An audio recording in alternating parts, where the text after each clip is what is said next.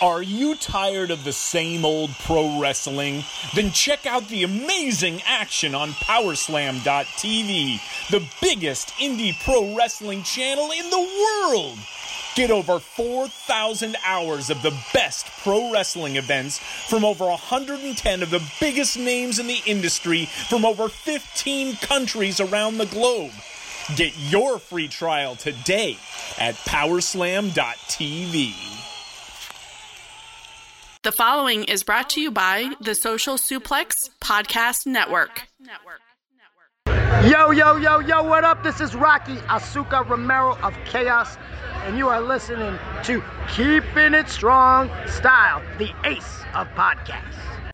Yo, this is Rich Latta from One Nation Radio. This is brought to you by the Social Suplex Podcast Network. We present to you the Ace of Podcasts, Keeping It Strong Style. Let's go. It's the Ace of Podcasts, Keeping It Strong Style. Covering New Japan, they ready to hold it down. Jeremy Donovan and the young boy Josh. Come and hit a job out and bury all the frauds. From the Tokyo Dome over to the G1. Social Suplex is the network where we can get it done. I'ma chill and let them have it, cause this is just an intro. Keeping the strong style, 6 stars from the get-go, boy.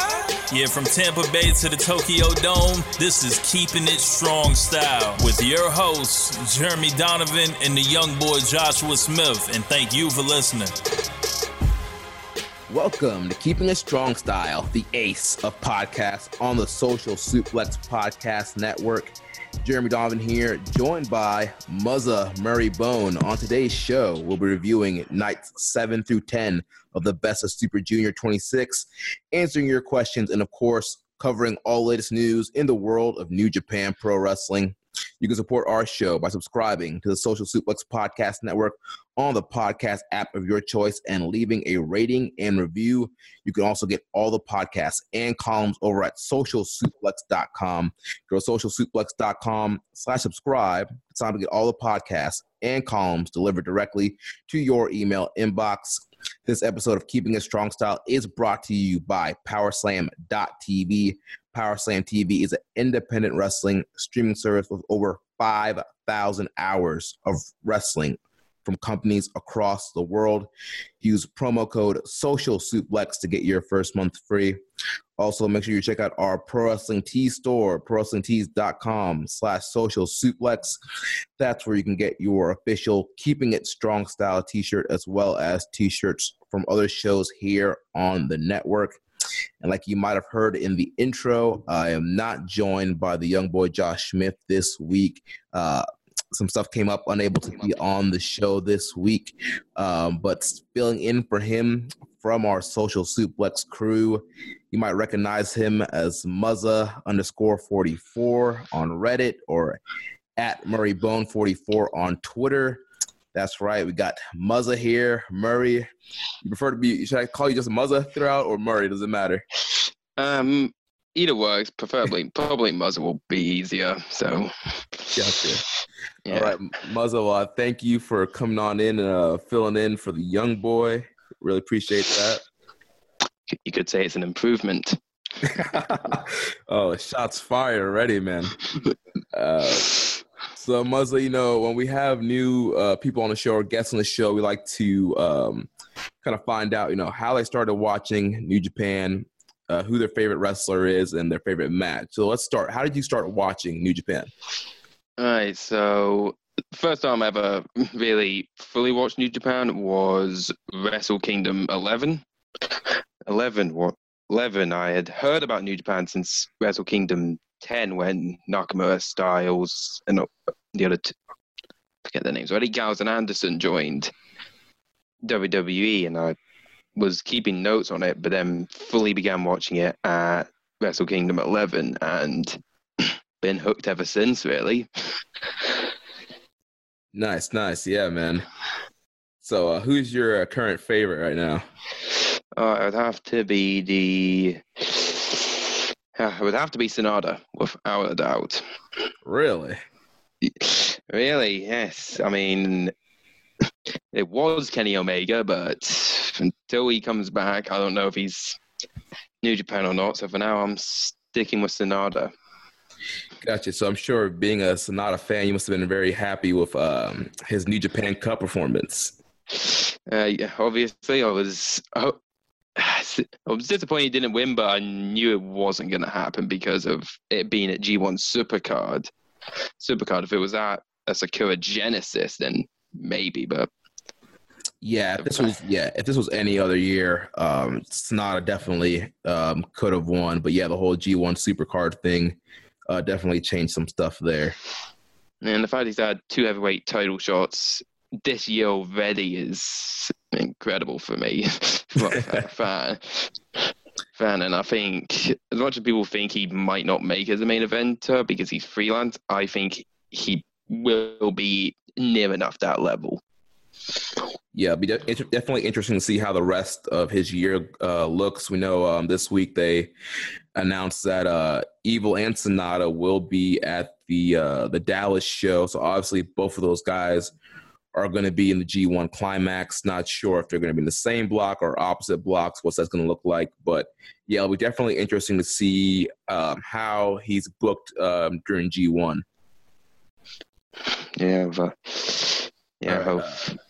So your favorite New Japan match of all time? Jeez, that's a tough one. There's too many good matches, as always, but probably gonna have to go with Omega Okada. I think it's 4, the one from Dominion. Yes, dude. We all love that match. That match just blew everything out of the water, and it's such an amazing match. And man, like, you want to see what pro wrestling should be like. Omega Okada, that whole series, but definitely that final match at Dominion last year was just incredible. Yeah, it was just incredible watching it and just finally seeing Omega win the big one was worth the wait almost. Yeah. If only the vein was as good as it was hyped up to be, but enough about that, really. All right, man. So we're going to jump into the show. You know, typically we do like the news after we do like our reviews or whatever show we're reviewing, but we had some big news this morning that I don't think we would do it justice if we waited until the end of the show to talk about this. I think we need to talk about this right now, and that's the fact that Jon Moxley, the former Dean Ambrose, will be making his first New Japan Pro Wrestling appearance on June 5th in Ryogoku at the Best of the Super Junior Finals.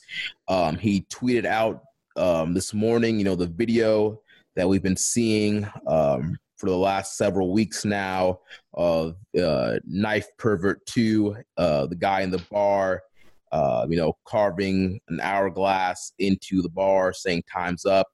We've seen this video over and over and over and over and over again before Juice matches, after Juice matches, while Juice has been on commentary this week. But then Jon Moxley tweeted out a video this morning revealing that he is the guy sitting at the bar. He's Knife Pervert 2. The hourglass that he's scraped into the bar revealed that if you spread it out, it said Mox. So yeah, man, this is crazy. Absolutely. Like, I'm pretty sure no one thought, but I mean, obviously some people had thought about it, but the fact that they had the Union Jack on his jacket sort of made everyone think it's someone from Rev Pro, but obviously it's not. Yeah, I mean, you know, we've been seeing a lot of people come in from Rev Pro lately. You know, recently El Phantasmo, but you know, yeah, the Union Jack definitely threw everybody off. Everybody thought it was Chris Brooks, but then we saw you know, the DDT video that they did, realizing, okay, this is not going to be Chris Brooks.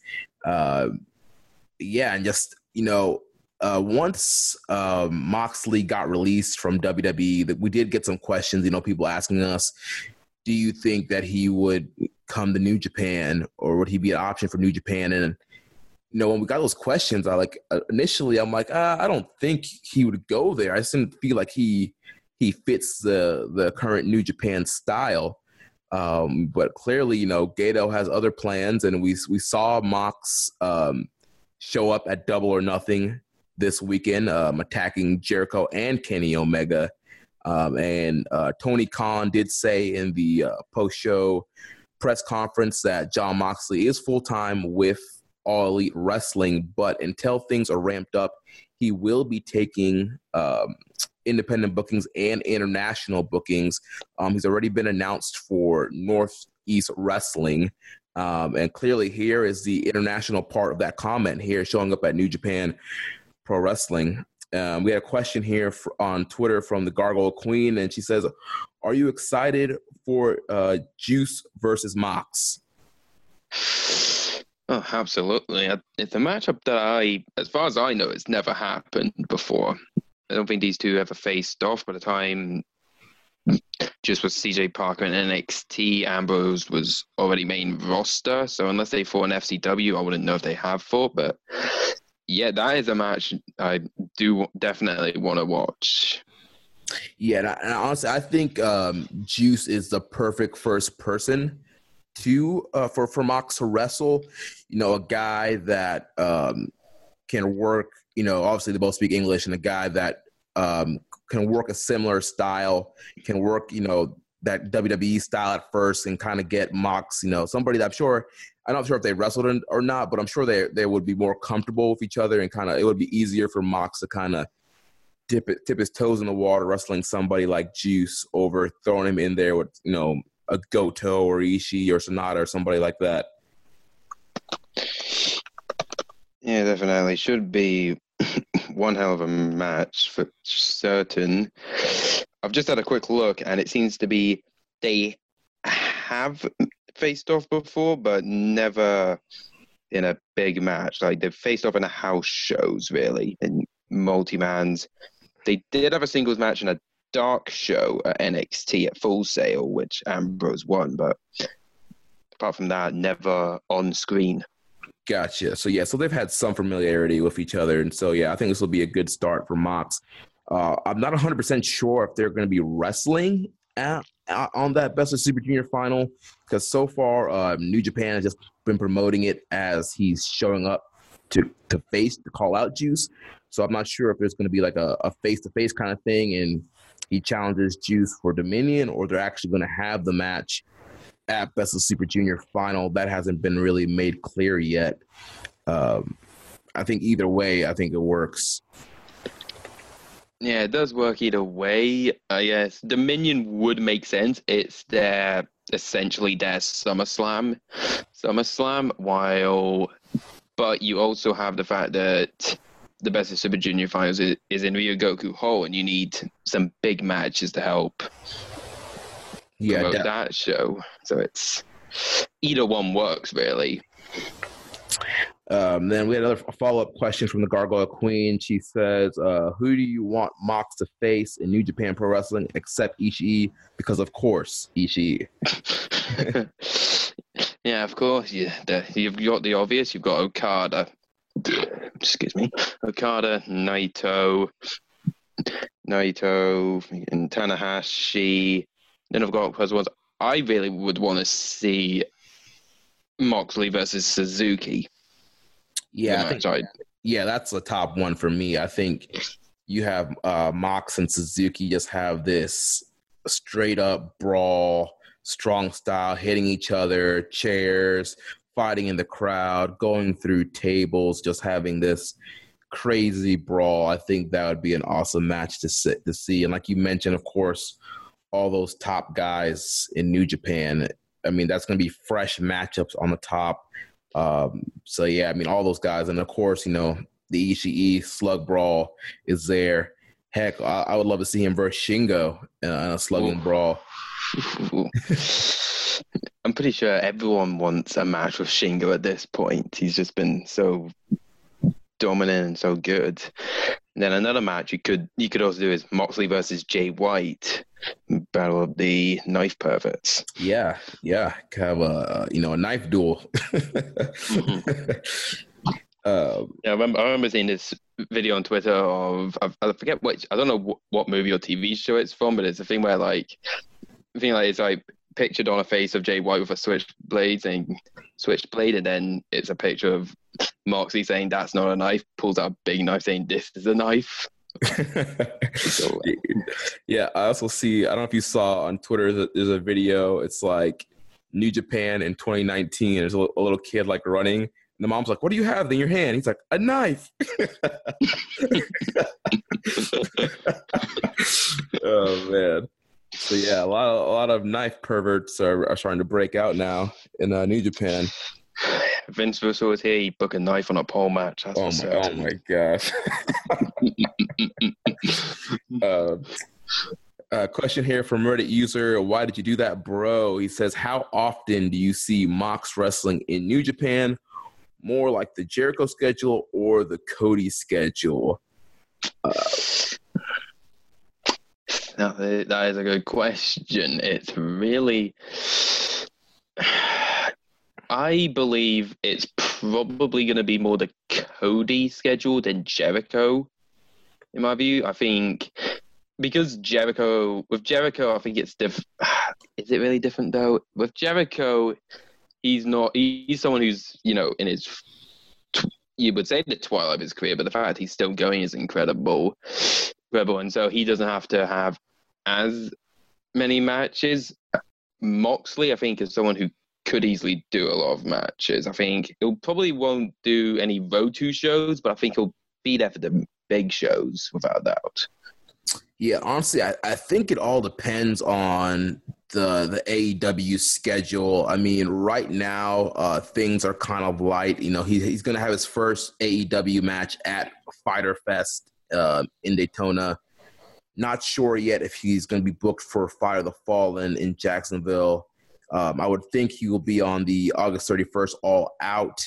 And then they got TV starting in October. So, once the TV starts, I feel like he's going to be a lot more busier. And so he might, just because of the schedule, wind up with a Jericho kind of spot where maybe he only shows up at Dominion, Wrestle Kingdom, and maybe like a Power Struggle, maybe 3 or 4 big shows throughout the year just based on the schedule. So I guess we'll have to see, depending on the workload, what that looks like. So obviously he's coming in here for this June 5th show. And, within our Social Suplex group chat, there was a question, do you think we could see him in the G1? That is something that I definitely want to see. Now, whether it would happen is the real question, because as we know, Fight for the Fallen is July 13th, and New Japan are in Tokyo at that time. So if he's booked for Fight for the Fallen, I don't see him in the G1 at all. Right, yeah. If he's booked for Jacksonville, there's no way that he could be in the G1. So I guess we'll have to wait and see. I mean, like you, I would love to see Mox in the G1. Once again, that's fresh matchups. We already know we're going to have like 4 or 5 open spots just based off of people who've left over the years. So I definitely think, having Mox fill one of those spots could be very interesting, lead to a lot of those dream matches that people want to see, and it will just definitely bring some buzz to New Japan. And, the Dallas show, tickets have kind of been chugging along for that. If they can announce Mox as in the G1 and a part of that tour, I'm sure that Dallas show is going to fill up very quickly. Yeah, definitely. Though, even if he isn't booked for the G1, there is probably still the chance he could show up at Dallas in some sort of way. Right. Somebody, I think it was Maserati in our group, he mentioned, actually it was Clive. He said, has anybody thought about, Mox attacking Ibushi to, as a sign, to get under Kenny's skin, which I definitely think that would be kind of a cool thing to do and start this kind of like cross-brand storyline kind of thing would be very interesting. Yeah, definitely. Definitely. And I also think if he's not in the if he won't be in the G1, I could see him defending the US belt at maybe if he wins the US belt, he could defend it at the G1 Climax finals. Could be another option. Yeah, you can definitely bring him in for the finals. We have a question here from Reddit user Eater of Bread. He says, a couple weeks ago, we thought Chris Brooks was coming to New Japan. We now find out it was actually Jon Moxley. Can you remember a bigger upgrade than this? I don't think there has been. Yeah, I had a hard time thinking of like guys that are supposed to be coming in and you thought it was one person and it ended up being somebody so much better than this. Yeah. That being said, we did lose Desperado, but managed to get Dookie. Yeah, that was a downgrade. The downgrade. Though I don't know, some people have felt Navita was an improvement over Flip, so I don't know if that's the closest one you can think of. Yeah, I'm sure as soon as we're done recording, I'll think of something that's kind of similar, but definitely this is a big upgrade. No offense to Chris Brooks. He's a fine guy, but obviously Moxley is a huge superstar. He's shocked the wrestling world by appearing on Double or Nothing, cutting crazy promos. This is definitely a guy that can help them with the Western expansion and kind of pick up some of the momentum that was lost with the elite guys leaving. Yeah, definitely. Cool, man. So any other final thoughts on Jon Moxley? No, not really. Happy to see him. He was one of my, of course, favorite wrestlers in WWE. And I'm just happy to see him on AEW. Then all of a sudden I wake up today and all of a sudden he's going to be in New Japan, and I'm just like, what the hell's going on? Yeah, he has been crazy. Yeah, man. I wake up, grab my phone, and like just blown up with notifications. I'm like, what the heck is going on? And then I see that the video of Mox revealing himself as the guy that's going after Juice, and like wrestling in 2019 is crazy right now.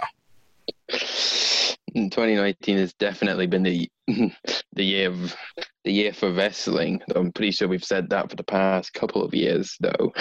Yeah, it just seems like every year is like in the last like 5 years, man. Like things just picked up, more access to great wrestling, different TV deals, streaming services. Now we got AEW that started. We're going to be talking, this week, man, the 3 Cork and Hall shows from New Japan were just incredible. This is a great time to be a fan of professional wrestling. There's so many options out there for you and so many different styles. So, yeah, man, great time to be a wrestling fan. Absolutely. All right, man. So let's start talking about the best of the Super Juniors. This past week, we had night 7, 8, 9, and 10. So we're going to go just like how Young Boy and I did last week.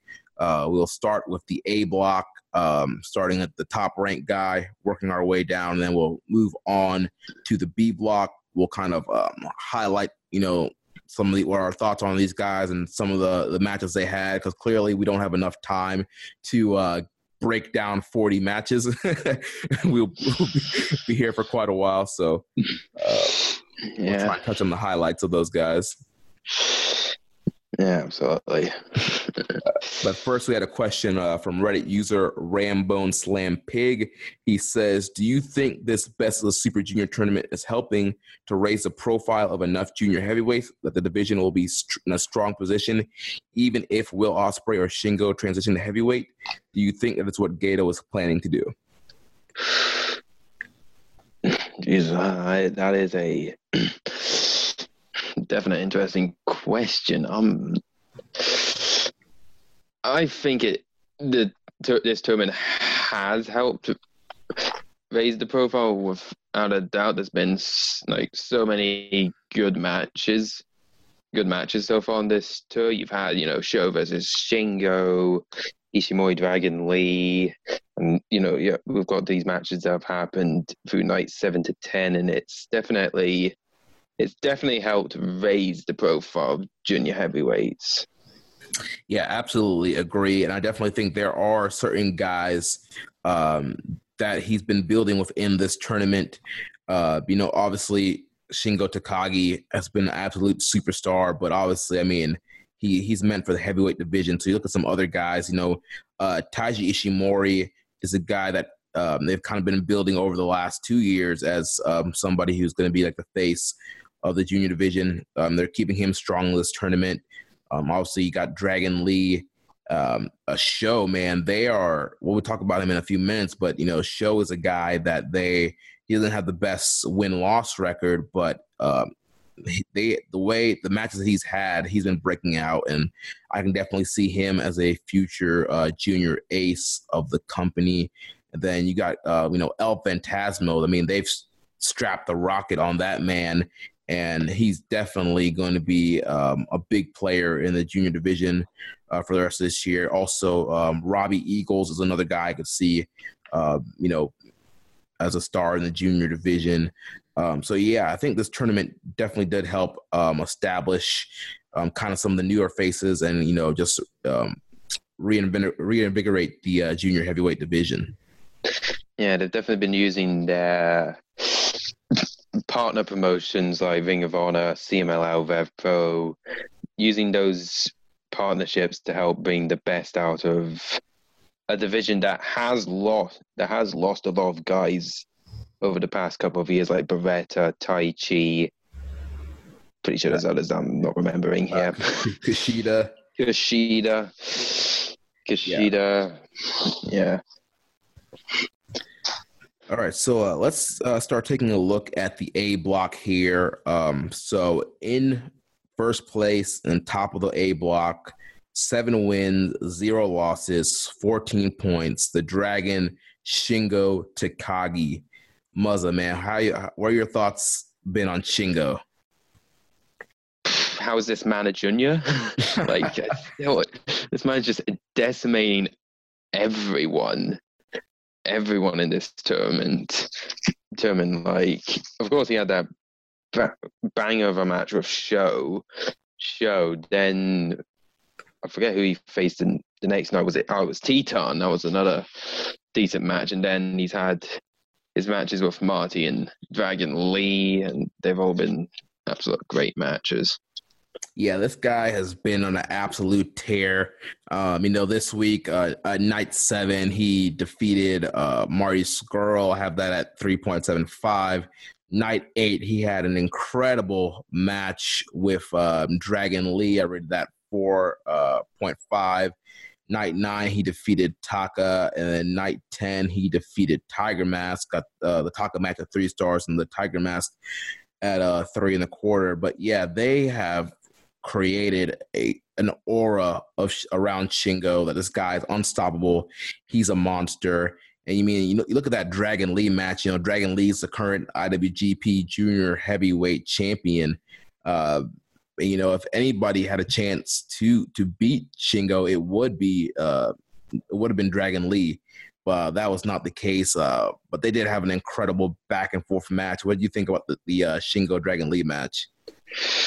Yeah, that was a absolute amazing match. Shingo just using his size to his advantage. Dragon Lee doing almost anything and everything to try and pick up the 2 points, but it was not to be. Yeah, there was just nothing that he could do in his arsenal to stop Shingo, man. But yeah, Shingo just come off like such a star in this match, and Dragon Lee looked great also. But at the end of the day, man, Shingo was just too much, and Dragon Lee just couldn't overcome. Like you mentioned, he used a lot of his best stuff and pulled out he pretty much emptied the chamber on Shingo, but he just wouldn't go down. And at the end of the day, it seems like Shingo is the superior dragon over Dragon Lee.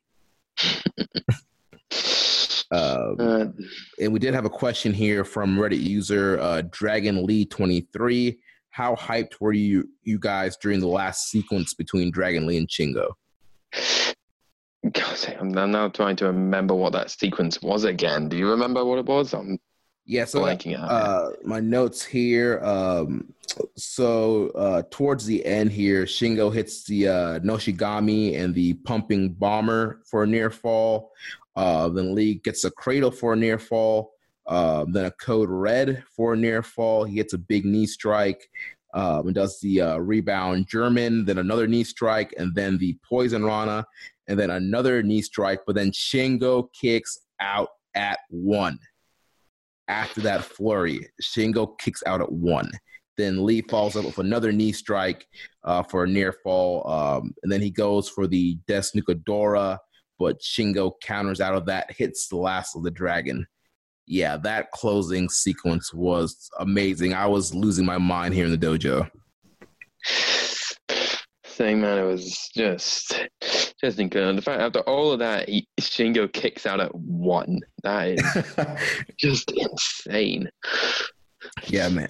Yeah, Shingo, he's a juggernaut.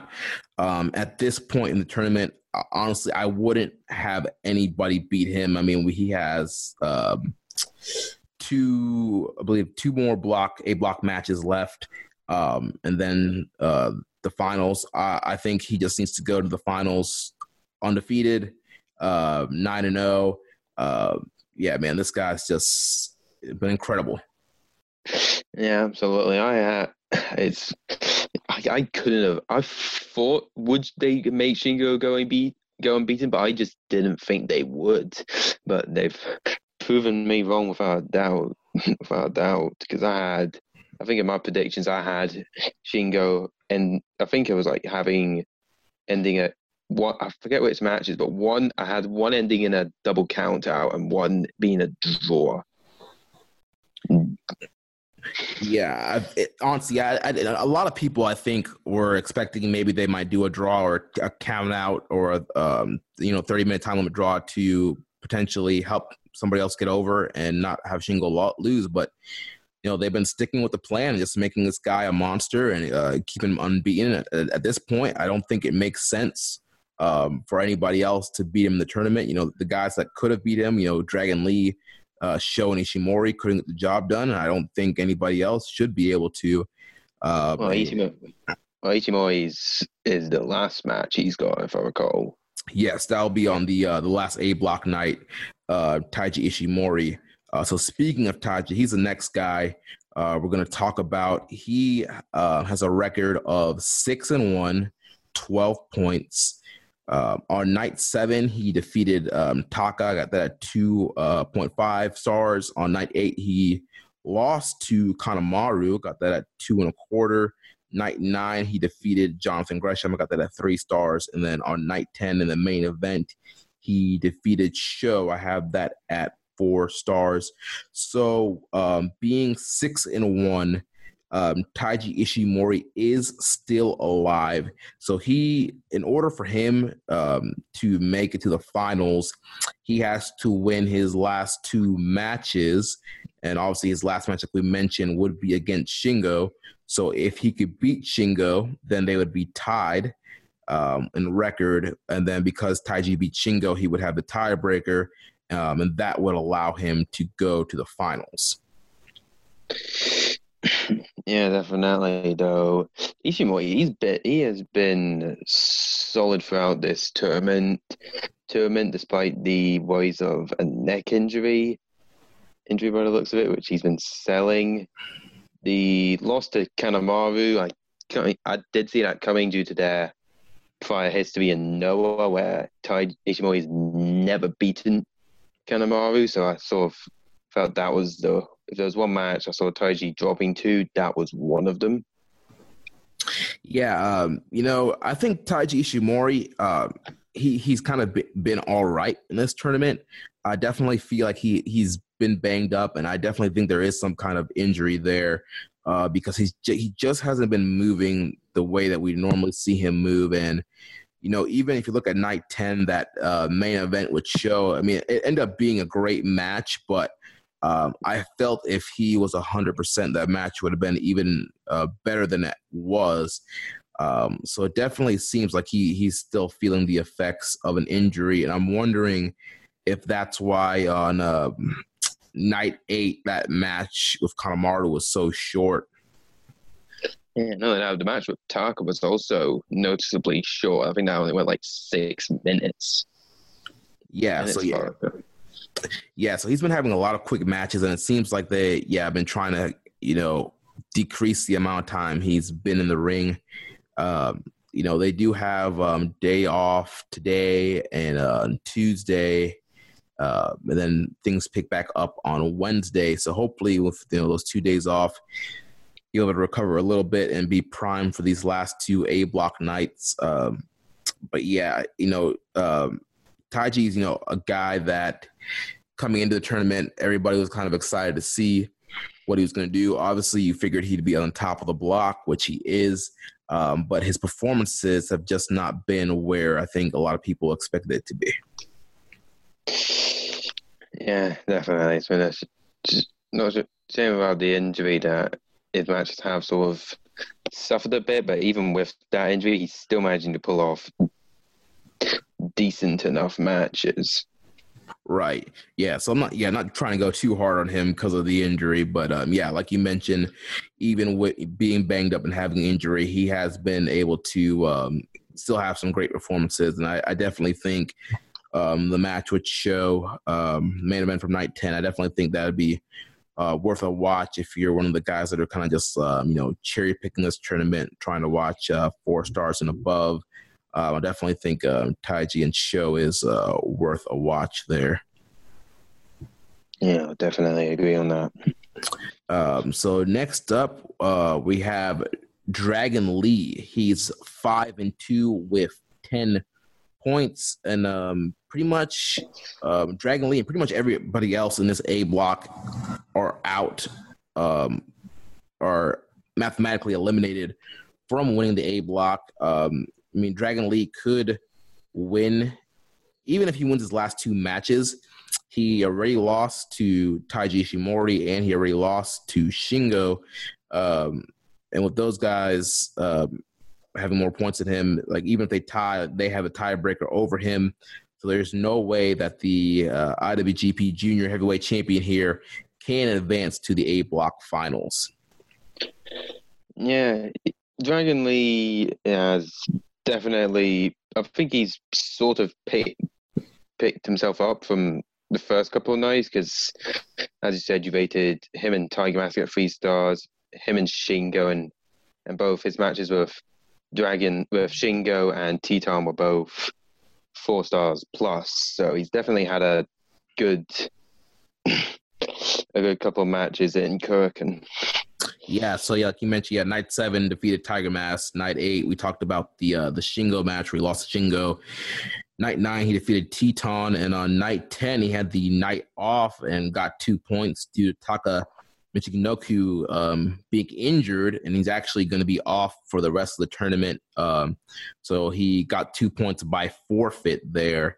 We already kind of talked about the Shingo match, which was just an awesome main event there on that second night from Korakuen Hall, and taking losses in this tournament so far to Ishimori and Shingo. You got to think that there's probably going to be another Ishimori Dragon Lee title match down the road, and then a Shingo Dragon Lee title match. Yeah, definitely. So moving on to the next guy, we have the villain Marty Scurll coming in with 4 wins and 3 losses. He has 8 points. On night 7, he lost to Shingo. On night 8, he lost to Sho. On night 9, he defeated Kanemaru. And night 10, he defeated Teton. What have been your thoughts on Marty in this tournament? I know a lot of people are kind of down on him in this tournament. So how you been feeling about Marty? Marty has been a bit of a disappointment. I'm a big fan of his. I've watched him before his New Japan days, so I've been a big fan, but it's clear that with whatever the hell his deal is with Ring of Honor, it's clear that New Japan don't really have any plans for him, so he's just kind of there. Of course, seems to be like his best matches have been matches he's lost, with his losses to Shingo and Sho. Yeah, definitely. And also, I feel like in Korakuen Hall, I mean, he's so over, the crowd doing the whoop whoop chant throughout all of his matches, and just guy's a superstar. And I felt he kind of performed better with that energy from the Korakuen crowd. The Shingo match and the Sho matches, night 7 and night 8, I thought were some great performances.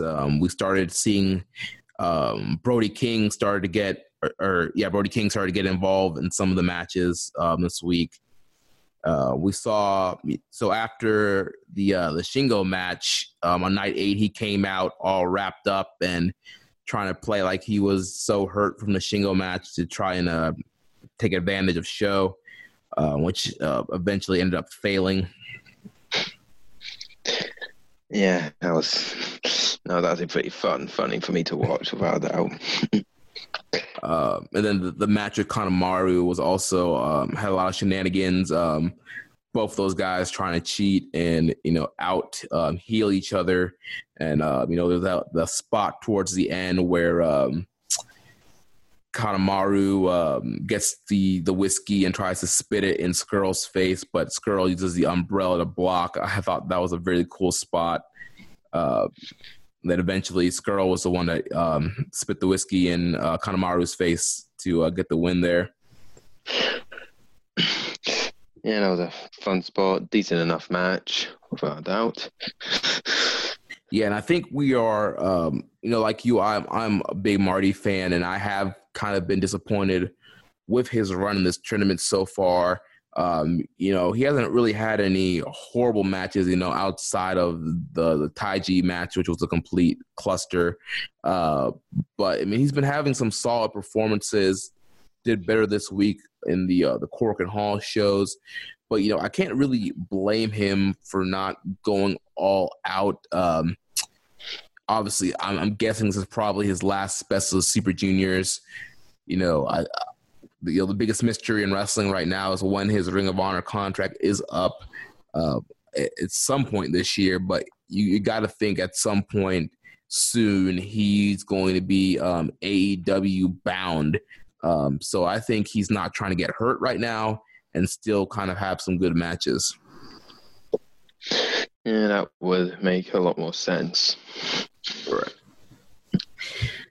So next up, we got the Octopus, Jonathan Gresham, who's also with 4 wins and 3 losses, 8 points on night 7.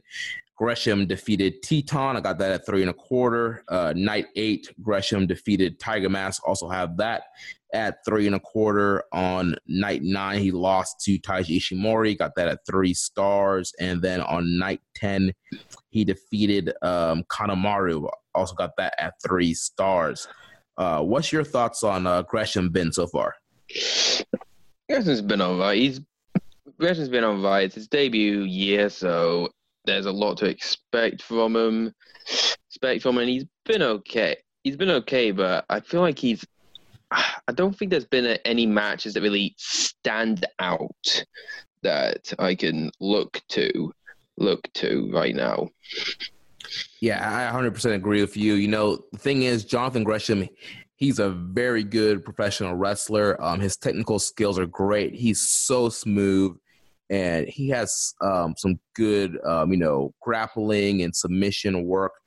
But I think the problem here with Gresham, I think it's not just here in New Japan, it's also in Ring of Honor, is I don't feel like he gets enough time to really do what he needs to get done, because honestly, I haven't seen a Gresham match that's really blown me away.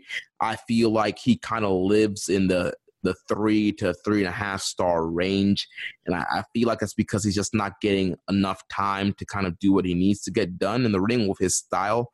With that grappling style, if you go too short, it's kind of hard to get into, and also if you go too long, It might get a little bit boring, but I feel like he's kind of been in that too short range, and I feel like especially in this tournament, a lot of those 10-match nights, he hasn't really got much time to work. Yeah, definitely.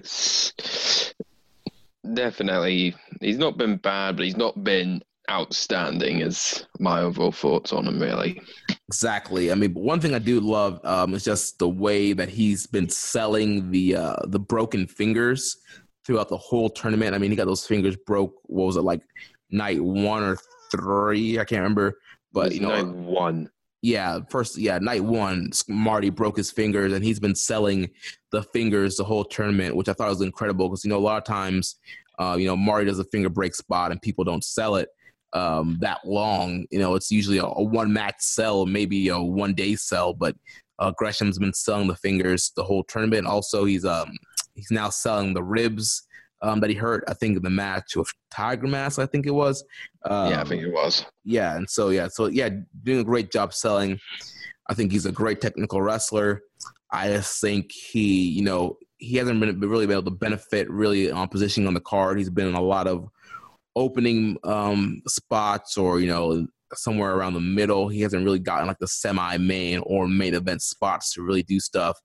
I think going forward for Gresham, I think whatever promotion he just needs more time. I heard he had a match in PWG with Jeff Cobb for the PWG title, which was an incredible matchup. And I saw some highlights from that. There he's getting a long, world title length match. So I just think more promotions just need to give him a chance to go a little bit longer. Yeah, definitely. Despite all that, though, I think he is getting over with the Japanese crowd, which is a good thing for him, without a doubt. Yeah, they've definitely been taking a liking to him, and the Cork and Hall crowd. You can call them smarks if you want. They're very in tune what's going on in the wrestling world, and that crowd. They know who these people are, and so they've heard about Gresham and they know about Gresham, and of course they saw him on the Honor Rising tour.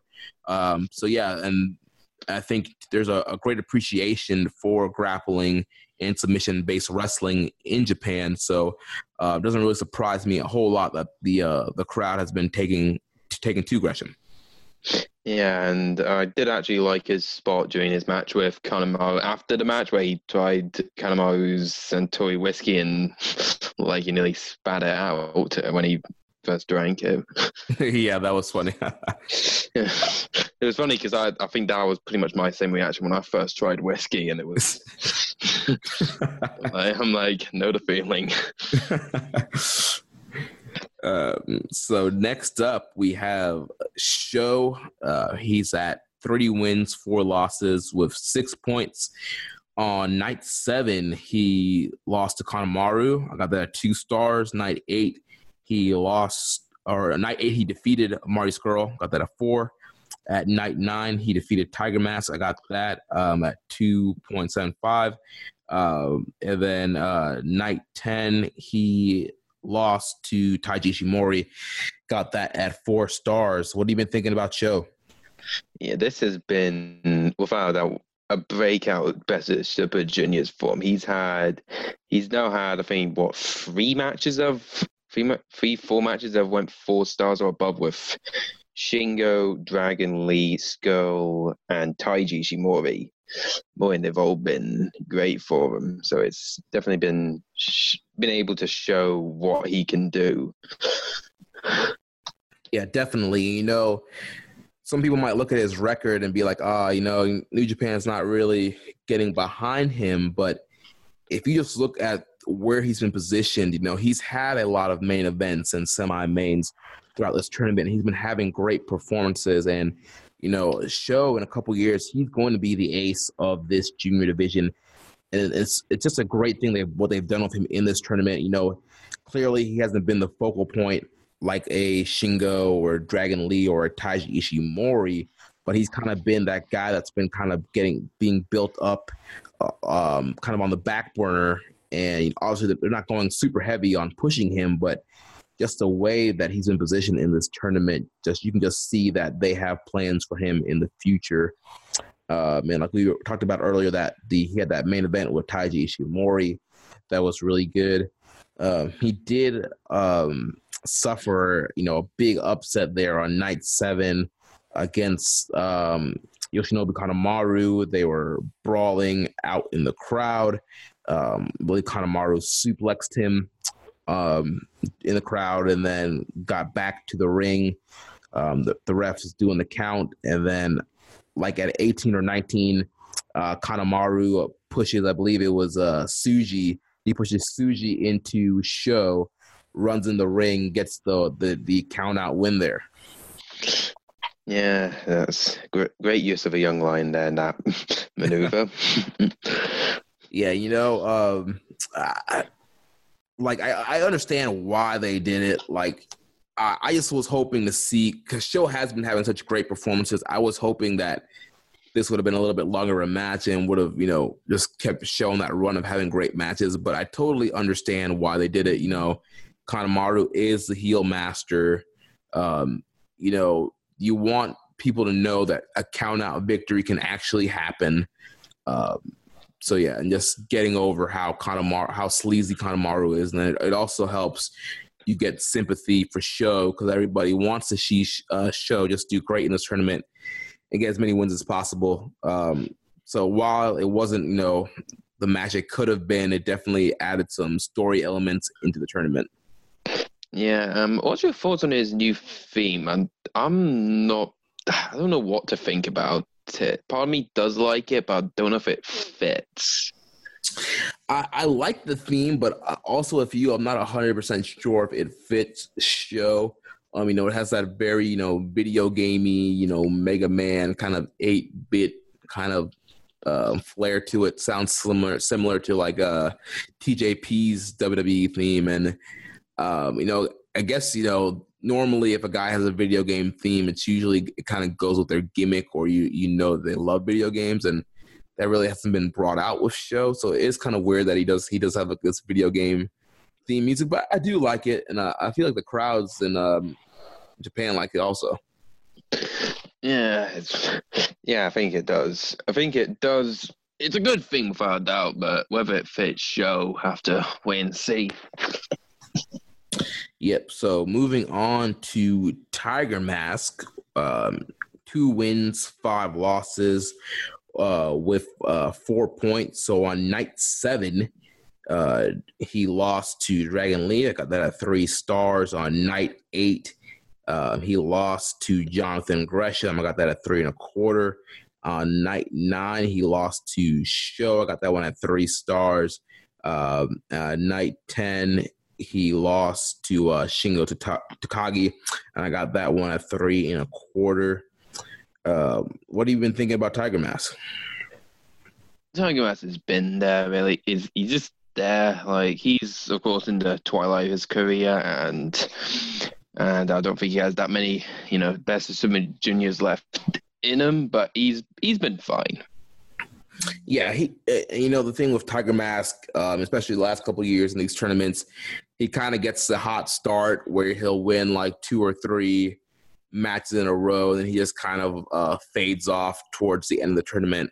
That's exactly what we saw here. I mean, he ate 4 losses in a row this week.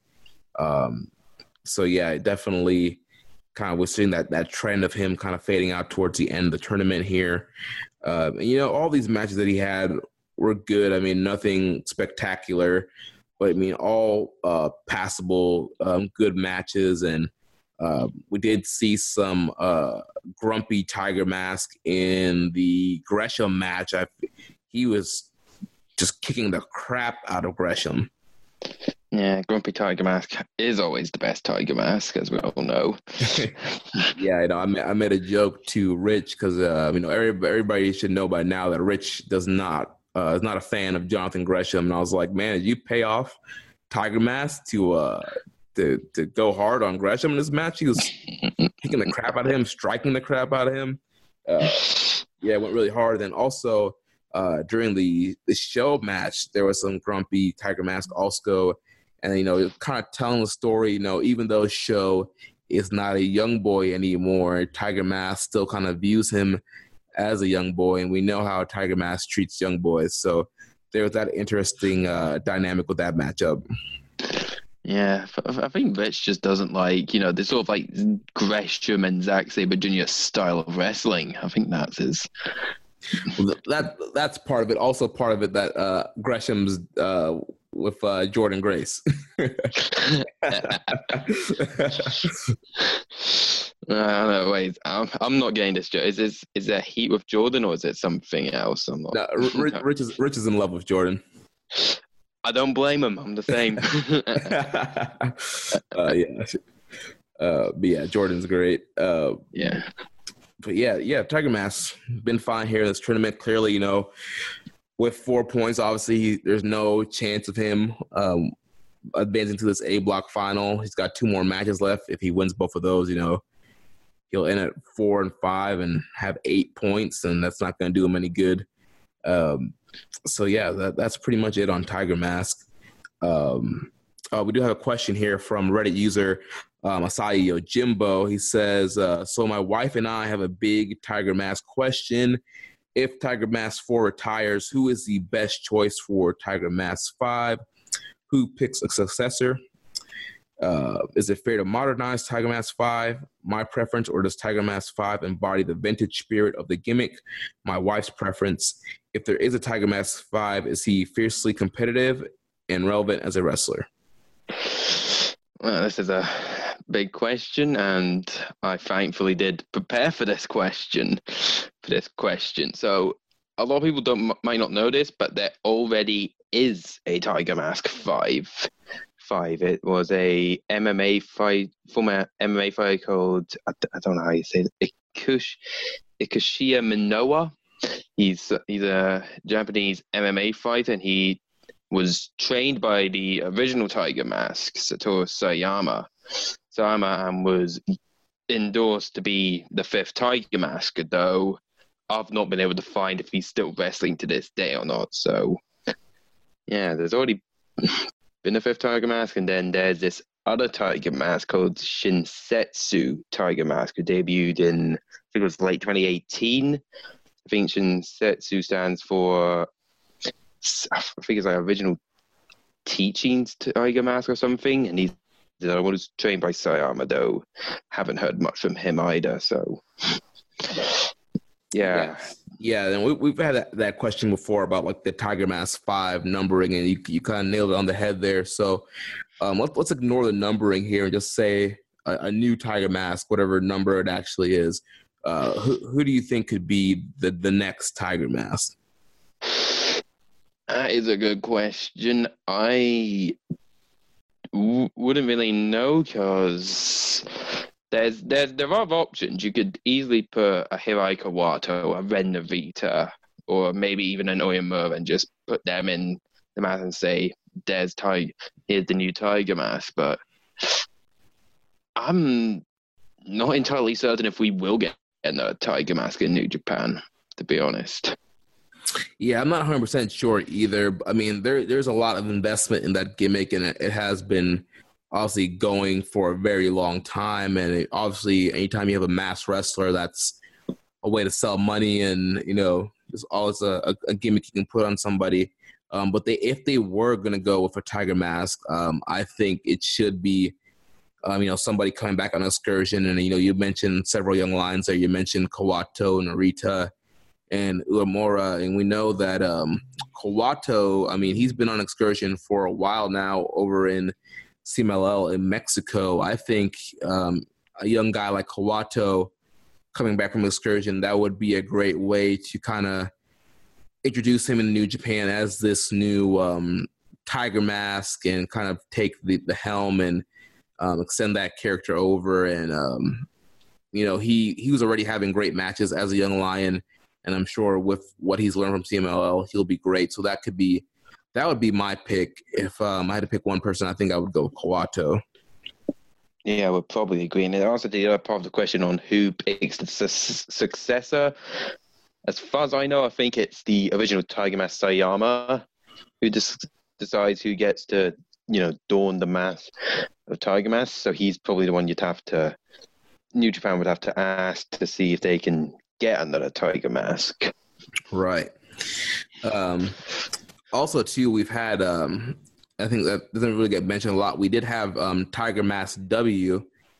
That was Kota Ibushi. They had that new Tiger Mask W anime that came out, and they had Kota Ibushi as Tiger Mask W and ACH as Tiger the Dark. I forgot about that. I'm surprised they haven't announced a second series for that yet, or whether that's just it. They're not planning on anything, but I haven't heard anything. And then the last part of this question, he's talking about should they modernize the next Tiger Mask, or should it embody like the vintage spirit of the gimmick?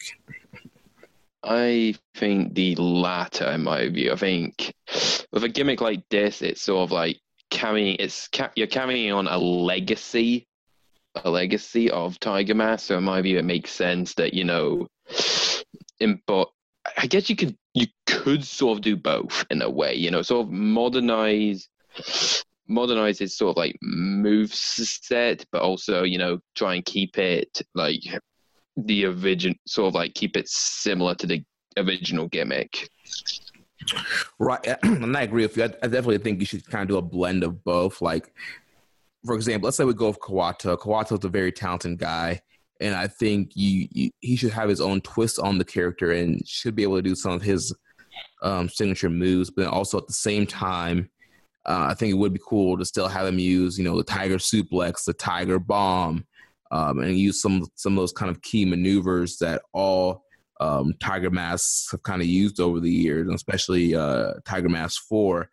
I think it'd be definitely cool to kind of mix it up. Definitely pay respect and homage to the character by using some of the traditional gimmick stuff, but at the same time, kind of separating himself from the other Tiger Mask and having his own little flair as well.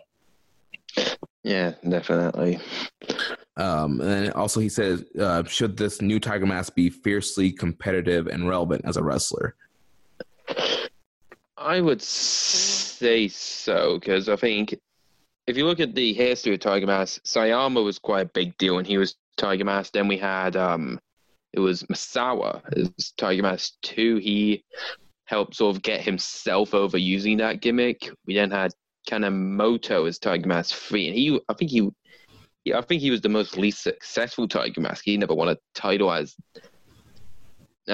Tiger Mask. I think he only had it for like 2 years before losing a mask versus mask match to Liger, but that gimmick sort of did help elevate him. And as for the current Tiger Mask, the gimmick has sort of made Yamazaki's career, in my view. So I'm trying to think here, because my history of New Japan, while good, it's not great. I'm not sure. Do you know if Tiger Mask 4 was ever really that, that top junior during his I feel like from a booking perspective, he was. I mean, he won back-to-back Best of the Super Juniors, had multiple reigns as the IWGP Junior Heavyweight Champion. From what I've learned and kind of seen, I don't think he was the greatest worker at that time of juniors, but the company definitely got behind him and pushed him as one. I feel like if there is going to be a new Tiger Mask that is full time and is going to be there, he should be a relative competitive wrestler, or else what's the point of even doing it? If they're going to invest time in establishing a new full time Tiger Mask, he should be a top guy, and that's why I think a young guy like Kawato will be perfect. A young guy that's going to be super competitive and have great matches and can have a great career as Tiger Mask. Yeah, I think if Kawato was to be the next Tiger Mask, I think he should be able to get himself over using that gimmick, but I also feel like I wouldn't have him be Tiger Mask for the whole of his career. I think he would eventually unmask and just go on as himself and get himself over, sort of using the Tiger Mask as a sort of launching pad to help get him over. Yeah, definitely. Maybe at some point you could have him lose a mask versus mask match or something, and then going forward he could just be Kawato. But yeah, I mean, either way, I think if he's going to do it, he should definitely be competitive while under the mask. Yeah, definitely. So speaking of masks, our next guy, Teton from CMLL, he's currently 2-5 with 4 points on night 7. Lost to Gresham. I got that at 3.25. On night 8, he defeated Taka. Got that at 2.75. On night 9, he lost to Dragon Lee. Got that at 4 stars. And then night 10, actually, I copied the wrong thing here. I think night 10 he lost to Marty, I believe. That's right. Yeah, he lost to Marty Scurll. Yeah. I think I had that at 30 stars, I think. But yeah, what have you been thinking about Teton, man? Teton, I did. Now, I remember seeing Teton at the Junior Tag League he was a part of with Dragon Lee, and I very much enjoyed him. Hope to see him in Best of Super Juniors, and I was happy to see he got announced, but he's just kind of been there, really. He's not really done much. Like, his best match has without doubt been with Dragon Lee, but apart from that, he's just sort of been there. Yeah, I mean, I totally agree with you. I mean, at the end of the day, I mean, he's pretty much just been a jag, man, with a mask. Just kind of been there. I mean, he hasn't had any horrible matches, but really hasn't had many great ones. Just, kind of there going with the flow. Like you mentioned, the night 9 match with Dragon Lee, that was Teton's best match in the tournament. Obviously those guys familiar with each other from CMLL, and so able to go out there and kind of do stuff that they've done in Mexico. And so that being the best match of the tournament. But besides that, I mean, like we've been saying, he's just kind of been there. He hasn't really done anything super impressive outside of the Dragon Lee match. And, I wouldn't want to see him in another tournament based off this year's performance. Yeah, it's a shame, really, because I do like him. And from what little of CMLL I have watched, I've enjoyed Teton. But, yeah, I wouldn't put him in another Best of Super Juniors. Then again, if he does improve, I wouldn't mind. But I think for now, I'd leave him out. Yeah, and like you, I have seen some Teton stuff in the past. I've seen some stuff in Ring of Honor and CMLL, and I remember watching those matches and being impressed with him. But, I don't know what the disconnect here is in this tournament. I'm not sure if it's part of its card positioning, part of it like a language barrier, or what the deal is, but he just hasn't stood out at all.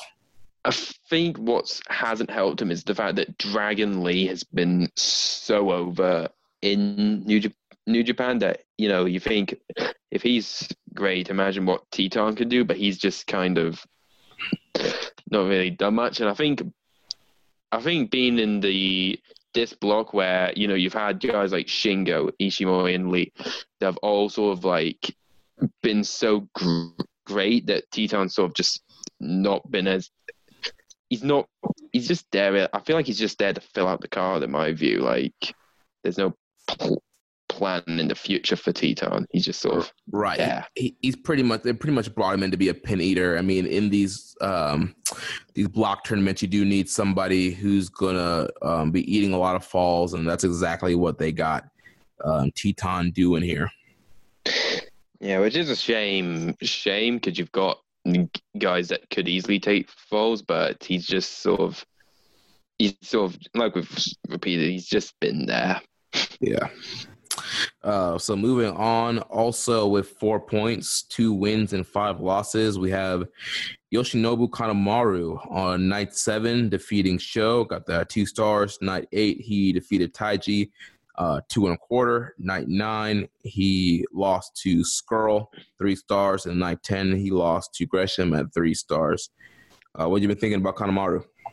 Kanemaru, I really like him. Like, I've seen some of his work in Noah, and he's shown to be a very good junior wrestler. Of course, those best days are probably behind him now, and he's sort of there as the again, similar to Thomas, just a grumpy old veteran who can pull a shock win out of nowhere, really. Yeah, and I think that's kind of hit the role that they had here for him, is to kind of be that guy who would play spoiler and upset people. Especially, we already kind of talked about Night 7, where he got the count out win from Sho and stole that win from Sho by pushing Tsuji on into Sho to get the count out. And then we talked about Night 8, where he had that quick roll up on Taiji Ishimori. So Night 7, Night 8, he had back-to-back wins and had some momentum going there. Those are his first 2 wins of the tournament. But then eventually he fell to Skrull. He tried his antics with Skrull, didn't work, lost there. Tried some antics with Gresham as well, didn't work. Gresham was able to tap him out with the octopus stretch. So yeah, I thought, Kanemaru is a guy, I think I tweeted this out, I think he's very good at what he does, just being that slimy, despicable heel. And I also think he's a solid worker too when he wants to be. Obviously not a lot of people are going to be, talking about Kanemaru just because, he's just Suzuki-gun kind of tag guy. But this guy's really good at what he does.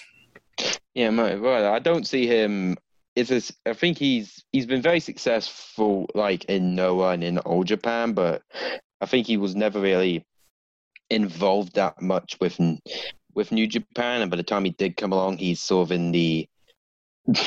like slowing down a bit. But he's definitely good enough to be a tag guy. But I do not see him winning the junior heavyweight title anytime soon. Yeah, I don't see that either. But I definitely think in these tournaments, like he does have a role, and he might not be having a match of the night, and he's probably not going to be getting a title shot anytime soon. But he's good at kind of being that sleazy heel, that guy that's going to be pulling out all the tricks, the whiskey, using young boys, roll ups, kind of ref distractions. He's gonna find a way to beat you, and then when it's time for him to go, he can go, and he has had a couple great matches in this tournament. So I actually have been pretty impressed with him so far in this tournament.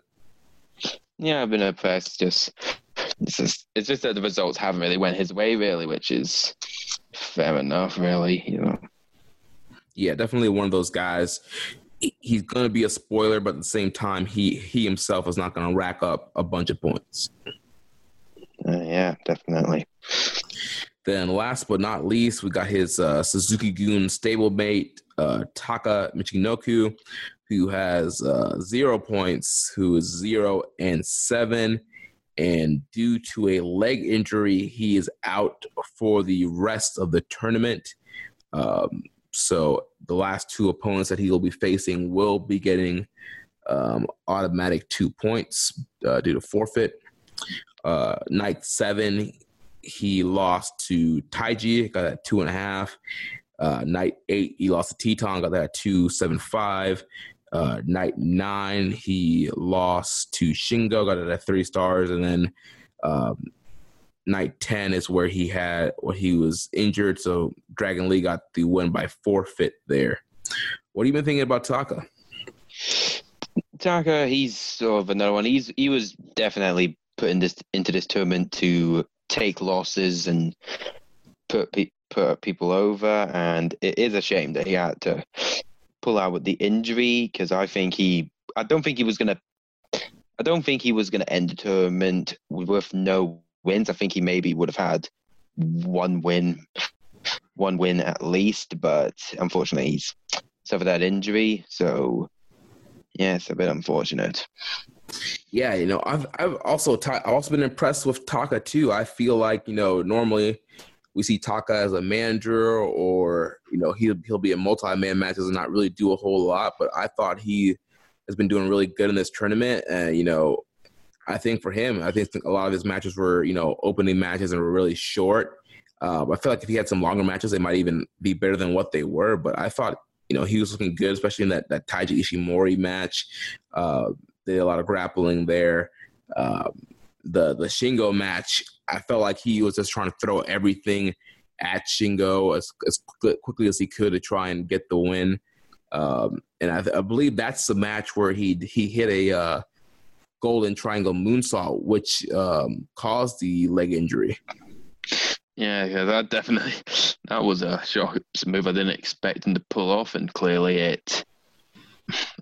maybe a move he shouldn't have pulled off because now he's injured. And with that, I've been thinking for a while, will we see Taka in another Best of the Super Junior tournament? I'm not certain at all. Yeah, this might end up being his last Best of the Super Junior. But if it is, I think he went out well. Obviously it kind of sinks that he went out with an injury. But in the matches he had, I thought he looked really good. And like we mentioned, the Shingo match, he was using all the heel tactics he could and was trying to take advantage of Shingo, but eventually, Shingo just mowed him down. But, when he pulled out that golden triangle, I was like, what is he doing? That was the last thing I expected to see Taka do. But once I saw him land, how he landed on his foot, I was like, oh, man, that didn't look well. And then, turns out that he's now out for the rest of the tournament. Yeah, that's a shame for him to go out that way, but he is...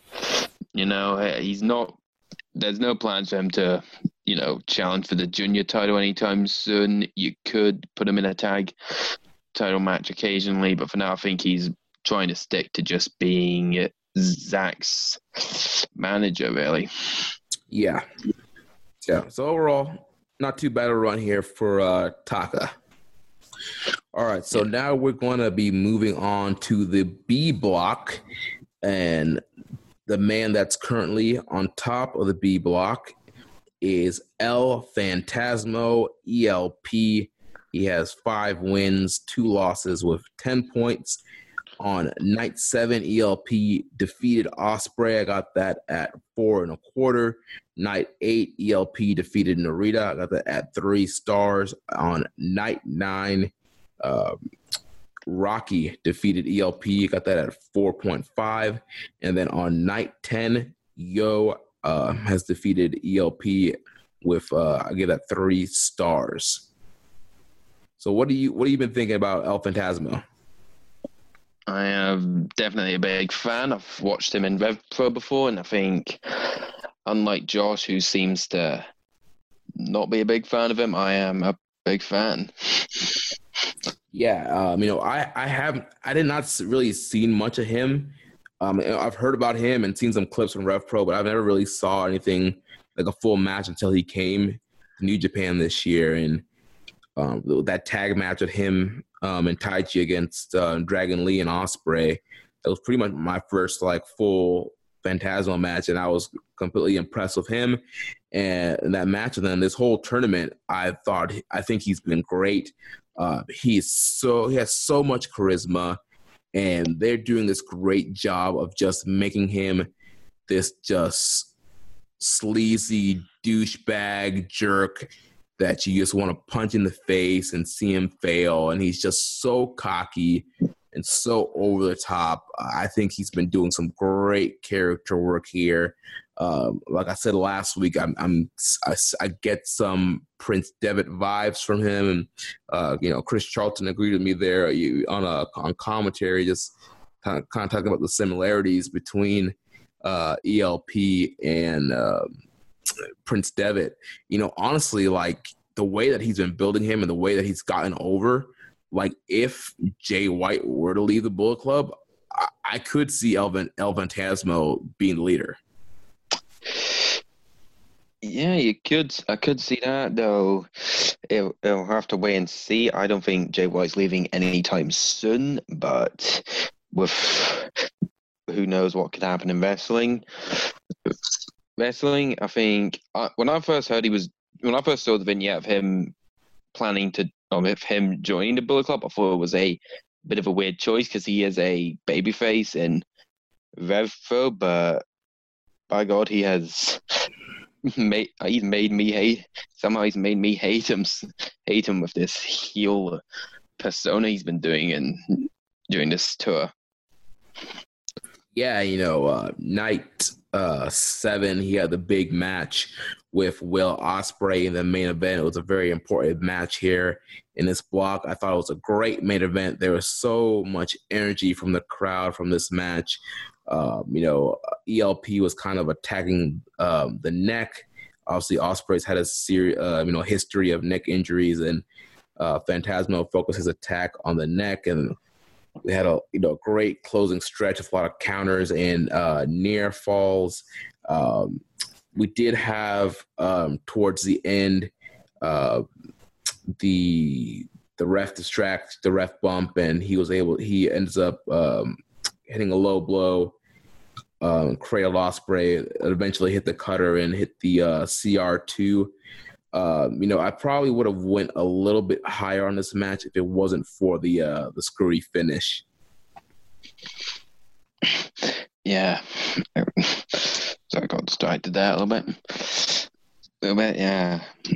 Yeah, he's definitely been pulling off these similar heel tactics to Jay White with the ref distractions, and I did love the spot where in his match with Rocky where they did the Eddie Guerrero spot with the title, and that was definitely fun to watch.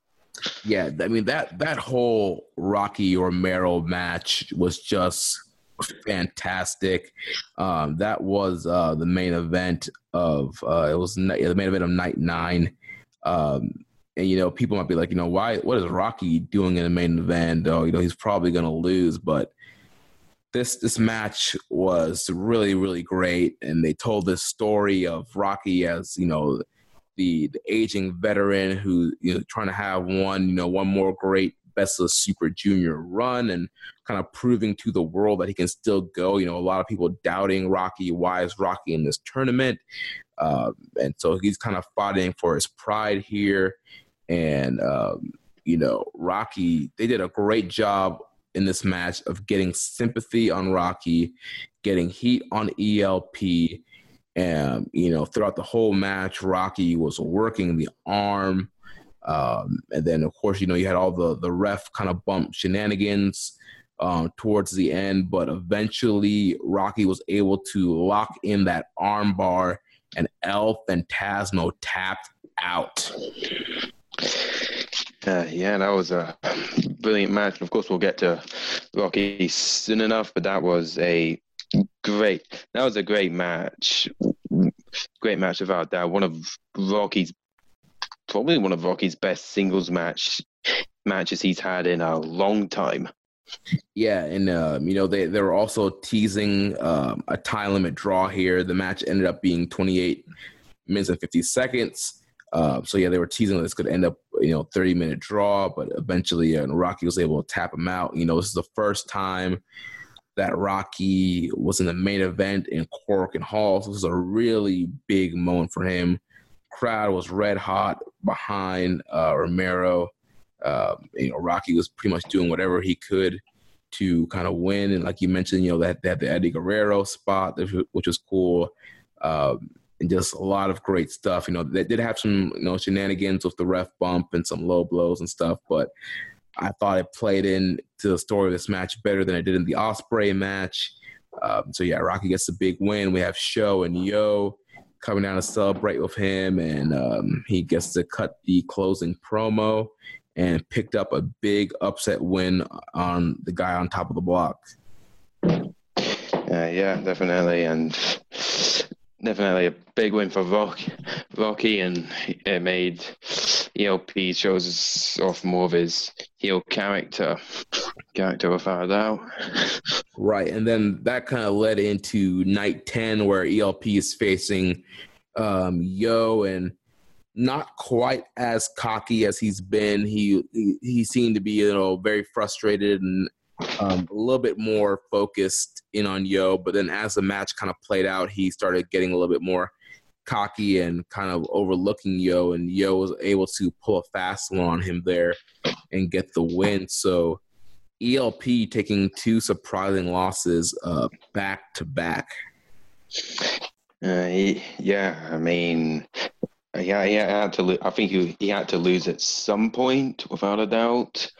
And I think it kind of makes sense. Him and yeah, these are two guys he lost it. Will definitely help elevate them and could potentially lead to a Rev Pro British Cruiserweight title match down the line.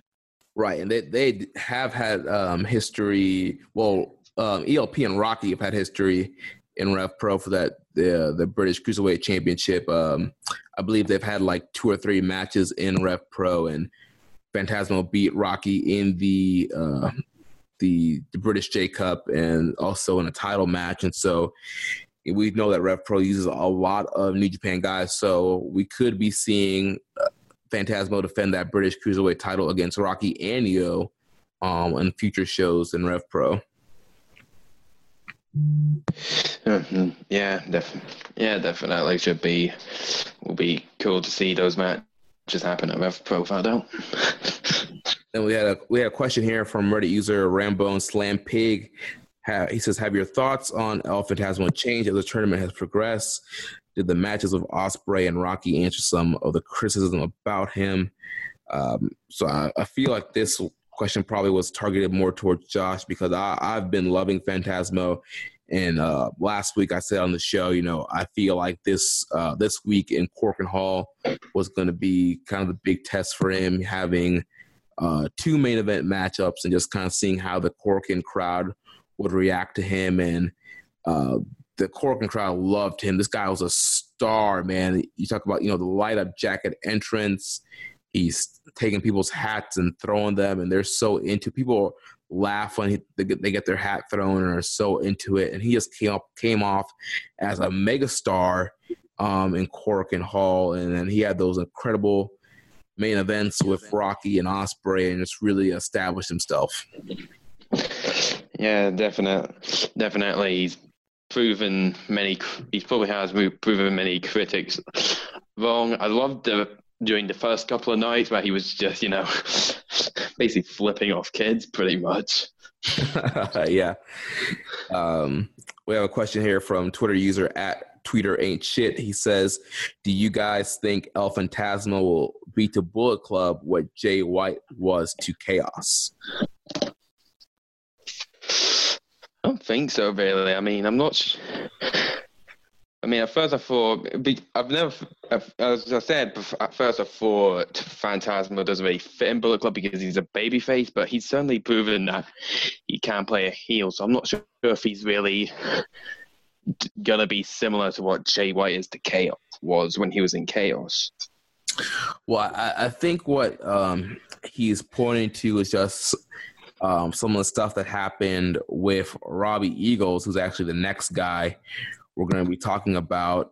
So let's talk about Eagles. And I think that question is going to kind of play in here to what happened between these two guys. So Robbie Eagles is also 5-2 with 10 points on night 7. He defeated Taguchi.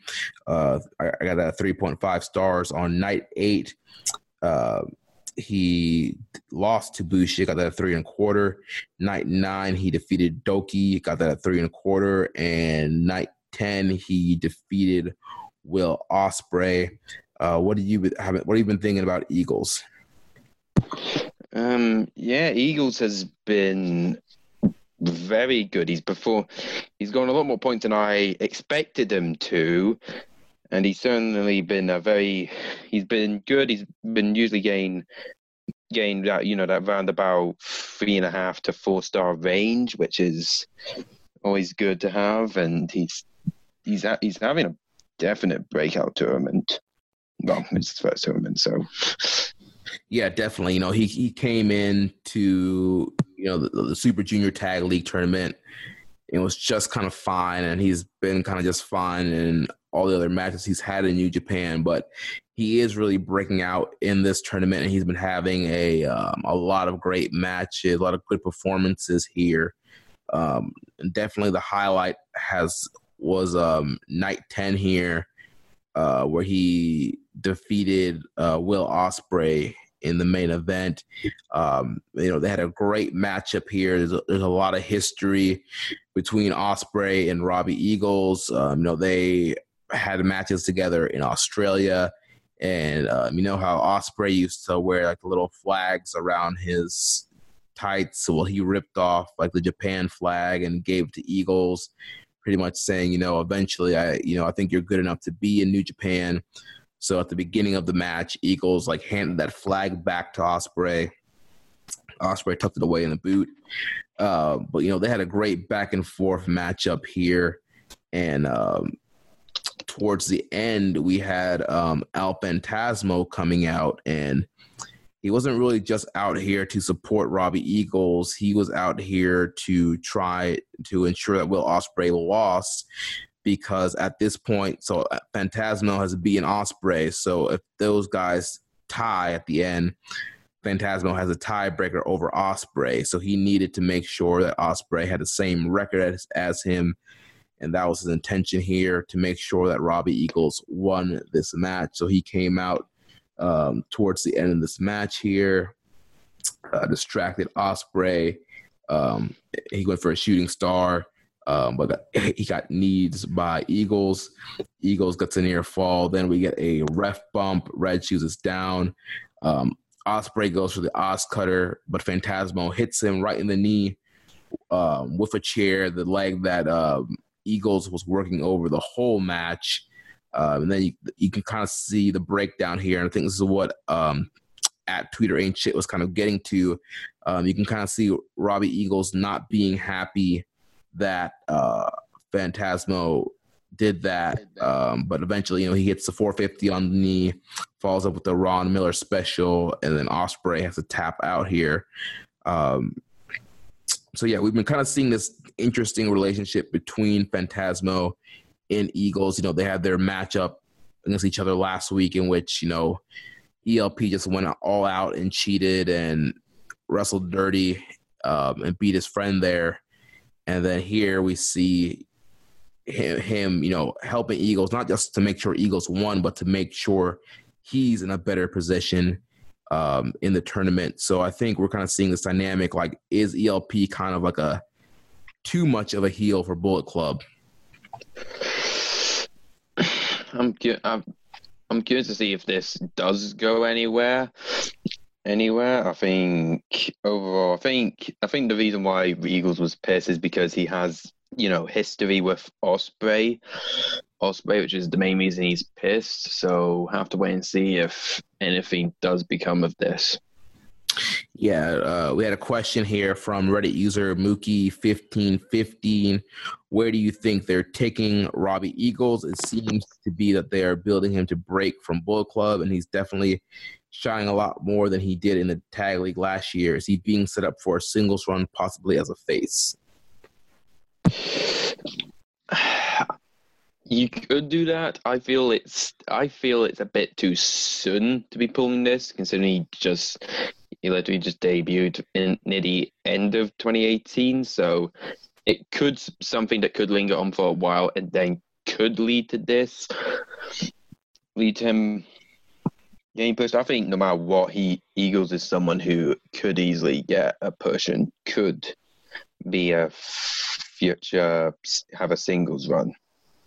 Yeah, definitely. I feel he does kind of come off very well as a face, especially if you look back to like the El Phantasmo match that he had. He was clearly the face in that match. And I feel like with the style he wrestles, I think he would do very well as a babyface and kind of break off from Bullet Club, especially now with Phantasmo in Bullet Club and the way that they've pushed Phantasmo. That kind of makes Eagle like the third Bullet Club Junior. And so if you want him to break out, I think he eventually kind of has to get out of Bullet Club to break out and go singles. Then we had a question from Twitter user at JazzKeegan13. It says, if Robbie Eagles seemingly on his way to a face turn, could he be a regular player in the junior heavyweight title scene? Yeah, I could definitely see him being a future, being a player in that title scene. I think Australia is a place that I think New Japan clearly want to, invest in a little bit, and they're looking to do that via Robbie Eagles. Eagles, so it would make sense for him to pick up possibly win the junior heavyweight title, and that could lead to maybe more partnerships with Australian promotions in the future. Yeah, I definitely agree with you. We see what we got the Southern Showdown tour coming up. Australia's definitely that whole area there, New Zealand, they definitely want to kind of make that one of their quote unquote territories and somewhere they tour consistently. So you need, a star from that country to help draw tickets. And so I think Eagles is a perfect guy to do it with. And I definitely can see him, getting some more tours in New Japan after his performances in this tournament, whether he stays with Bullet Club or not. But I think the money is with him as a babyface. Yeah, definitely. I think he will work as a babyface, but for now, I think he'll probably will stick with Bullet Club. Yeah, I have been hearing that the Robbie Eagles Bullet Club T-shirts are like selling the most currently right now out of all the Bullet Club shirts. Really? Wow. Then I don't think I remember hearing that on Reddit that his shirts are definitely getting popular, which is a sign to say that he'll most likely will for a while stick with Bullet Club. Yeah, it's hard to kind of leave that Bullet Club money, but yeah, he's a good looking guy. The girls like him. I think eventually he could be a babyface, but yeah, kind of with the whole Bullet Club thing, maybe there is him there a little bit longer. Maybe they kind of do. Maybe it's kind of a slow build, and maybe eventually we'll get maybe like a bigger ELP Eagles match on a bigger show kind of thing with him breaking off. Yeah, definitely. So next up, also with 10 points, is Ryusuke Taguchi, 5 wins, 2 losses. On night 7, he lost to Robbie Eagles. On night 8, he defeated Rocky Romero. I got both of those at 3.5. On night 9, he lost to Bandito. I got that at 3.5. And then on night 10, he defeated Ren Narita, and I got that at 3 stars. What have been your thoughts on the coach, Taguchi? Taguchi's been good. He's had a very hot start. He had a very hot start with 3 main events in a row for him, and he's sort of slowing down a little. He has slowing down a little bit in a way, but he's still, definitely one of those guys who could potentially still win this tournament. Of course, I think he still has his. I'm trying to remember. He hasn't faced ELP yet. Right, he hasn't faced ELP or Ospreay yet. Yeah, so he's sort of the third man in that could potentially reach the finals if he wins both his matches.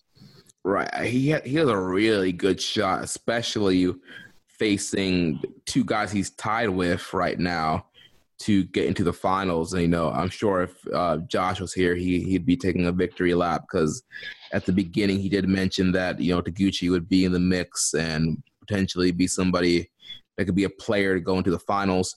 So yeah, being tied with Eagles, ELP, and Ospreay. So yeah, if he can beat Ospreay and ELP, that would be his way of walking into the finals. Yeah, definitely. He's a guy that, even though he's been sort of, a comedy goof, he is someone who I think he can still go and be one of those, one of the Japanese fan favorite that I think he could probably win the junior title one more time if they plan on doing that. Yeah, he's been very good in this tournament. He's kind of been in that like 3.5, 4-star range this whole tournament, and just been having some very good, entertaining matches. And I know a lot of people don't really like the whole Taguchi, stick in the whole, hip attack routine. But when he wants to, man, he can be, he's a solid worker and can really go. We talk about big match Taguchi all the time. Well, we've gotten a lot of that in this tournament. And yes, there has been some comedy, but he's still been having some very good matches. Yeah, he has. He's been very impressive. As we all know, and when it comes to Best of Super Juniors, you can get serious Taguchi, and he's certainly been showing that, but also mixing in a bit of the comedy Taguchi that people either love or hate. Yeah.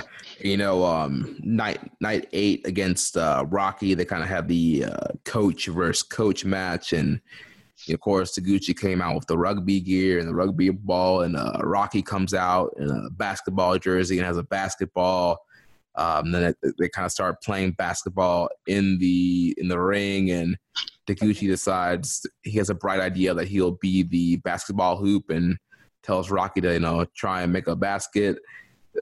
Basketball ends up hitting Taguchi. He falls off the turnbuckle.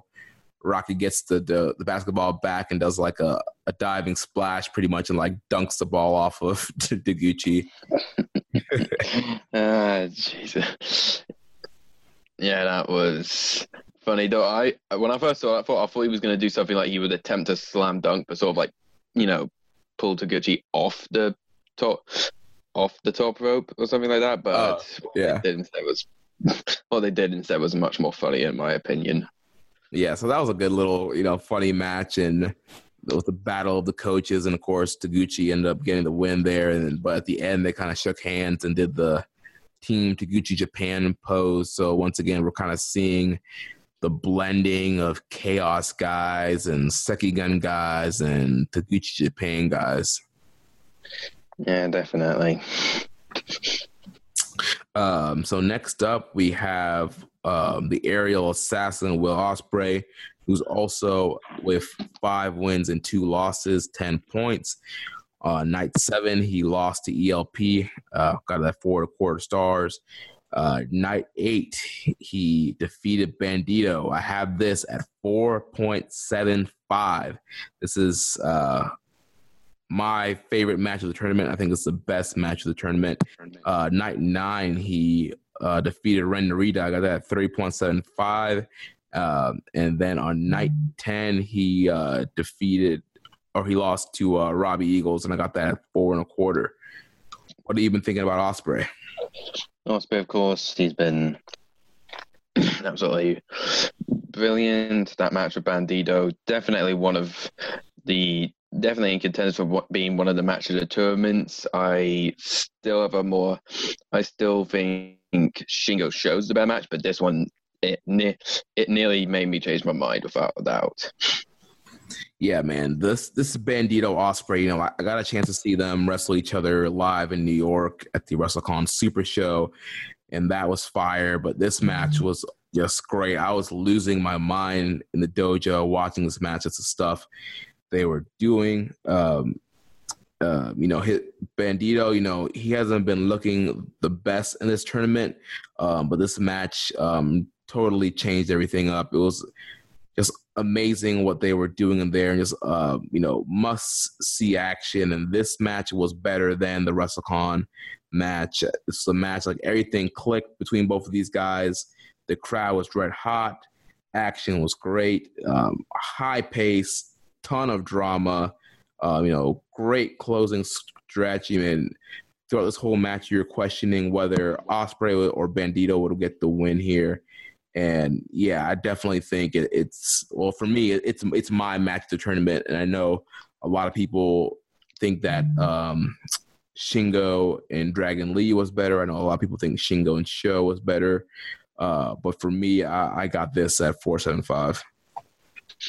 Yeah, it is definitely a good match. I think the differences between Shingo Sho and Ospreay Bandito is the styles. I think Shingo Sho's more strong style, while Ospreay Bandito was more your typical junior heavyweight match with all the flips. Yes, all the flips. This was a Rich Latta special right here. But yeah, dude, just the stuff that they were doing in this match was just absolutely bonkers. If you have not seen Will Ospreay versus Bandito. After you're done listening to this podcast, you need to watch that match. It's insane. And yeah, just absolutely phenomenal matchup. Yeah, definitely. So next up, we have Bushi with 4 wins, 3 losses. He has 8 points. On night 7, Bushi defeated Doki. On night 8, he defeated Robbie Eagles. On night 9, he defeated Yo. And on night 10, he defeated Bandito. Bandito match, I got 3.5. The Yo match, I got 3. The Eagles match, I got 3.25. And the Doki match, I got 2.75. What do you been thinking about Bushi here? Bushi's someone I think I'm in the minority here where I actually like Bushi. I think there's clearly something there. The Japanese fans absolutely love him. I don't think there's not been a show where I haven't seen someone in a Bushi mask, and I think he's definitely had a slow start at the start of the tournament, but he's been on fire. He's not had any great matches. In my view, his best match was, as you said, the one with Bandito, but he has had a good 4 nights. Yeah, definitely had a good little week here, picking up 4 wins. And, we talked about Tiger Mask earlier, where Tiger Mask is usually a guy that picks up a lot of steam in the beginning and then fades out towards the end. Well, Bushi is the opposite. And if you look at Bushi's tournament records, he usually loses his first 3 or 4 matches and then picks up steam at the end and gets, 4 or 3 wins in a row. And that's exactly what we've seen here with Bushi. Started off slow, had 3 losses in the beginning, and now back to back here, just picked up 4 wins. And like you mentioned, nothing stand out or completely great about his matches. He's been having he's had some very good matches. Obviously the the Bandito match, I think one of the better matches that he's had in the tournament thus far. And with him getting a win over Robbie Eagles, he's actually still has some potential of possibly winning the block. It's very unlikely that it would happen.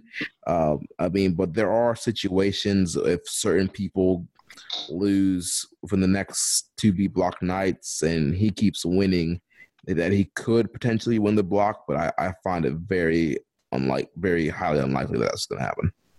Yeah, as much as I like Bushi, I don't see him winning the block. He's sort of, since bringing in Hiromu and Shingo to LIJ, Bushi is now pretty much just, he is technically the fall guy for LIJ, but he's just sort of, the extra man, and he's just been, I can see him still challenging occasionally for the junior title, junior tag, but for now I think he's happy where he is right now, just being sort of in the mid card, really. Yeah. So also at 6 points, tied with Bushi is Yo. Or excuse me, tied with 8 points is Yo with 4 wins and 3 losses. So on night 7, Yo defeated Rocky Romero. I got that at 3.5 stars. On night 8, Yo defeated Doki. I got that at 3 stars. On night 9, he lost to Bushi. I got that at 3 stars. And then at night 10, he had that big upset win over ELP, and I got that at 3 stars. What have you been thinking about Yo? Yo has certainly, it's similar to Sho. This has been a bit of a breakout. He had, at the start, he had that brilliant match with Taguchi, and then he had that great match with Ospreay. He has sort of slowed down a bit, but he's been picking up wins, which is the main thing, and he's definitely showing that he's more than just the Marty Jannetty of Roppongi 3K. Yeah, definitely. Yeah, he's been having some very good matches and picking up some surprising wins.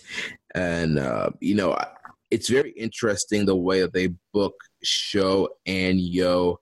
Last year they both ended up the same amount of points, and right now Yo has a little bit more points than Sho, but I'm pretty sure they'll probably end with the same amount of points. And it's very interesting, even though, a lot of people talk about Sho and how great Sho is and he's going to be a future junior ace. New Japan has consistently kind of booked them on kind of even playing fields and kind of sees them at the same level. Definitely. Even though right now Yo has more points than Sho, I think that won't be. I think they'll finish equal again, and then they'll continue the usual stuff with the helping the junior tag division. Yeah. Yo, he's had, some good performances this week, kind of in that 3.5 star range. The best match that he had this week was on that Night 7 match with Rocky Romero. Yeah. And also there is, with him also being at 4-3, like Bushi, there is a very rare chance that Yo could win the B block. He has that big upset win over ELP, which would help him. So he would really need, guys like ELP and Ospreay and Bushi to lose their upcoming matches in the last 2 nights for him to have any chance of potentially getting into the B block finals. But it's a very, very rare chance of that happening. Yeah, I definitely agree with that. Especially because, with Ospreay, I think his last 2 matches are with Doki and Taguchi. Yeah, Taguchi. So, that Ospreay-Taguchi match is going to be one that, I don't expect Doki to beat Ospreay. But, I know we kind of passed Ospreay. There's one thing I kind of wanted to ask you. Are you kind of surprised that Ospreay has taken 2 losses in this tournament? I don't think so, really. I don't think they want to have in the both blocks 2 guys that sort of steamroll the competition, steamroll through the block. So I guess it makes sense. It's the 2 losses he's taken are to 2 guys has come feuds with Phantasmo and Eagle. So I guess it does make sense for that to happen, really. So I'm not really surprised that he has taken losses.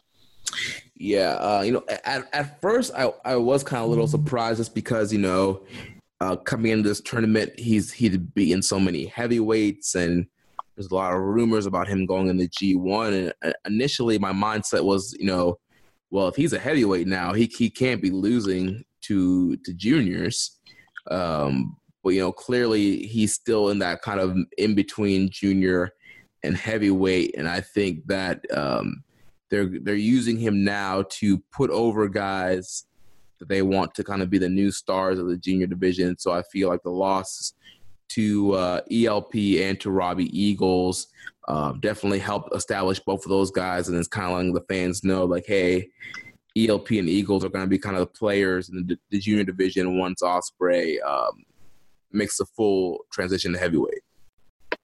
Yeah, I think so. I'm trying to think whether he will fully transition to heavyweight or whether he will stick to this role where he's sort of in between. But I think the most likely thing is he'll be going heavyweight.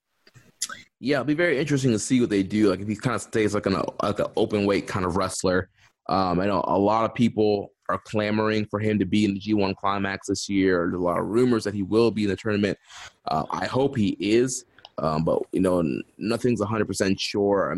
Based off last year's participants, we got about, I believe 4 or 5 empty spots. Obviously with guys like Kenny and Hangman not being in it anymore. And, Tama Tonga, he has a booking that's during the tournament, so he's not going to be in it this year. Michael Elgin is not going to be in it. So there is some room to kind of bring in some new blood into this tournament, and I think we saw what Ospreay could do in the New Japan Cup.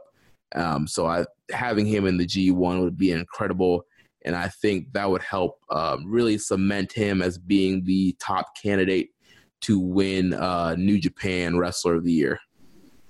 Yeah, definitely. It's been a breakout. It's been a great year for him, and we've said that for quite a long time, really. Yeah.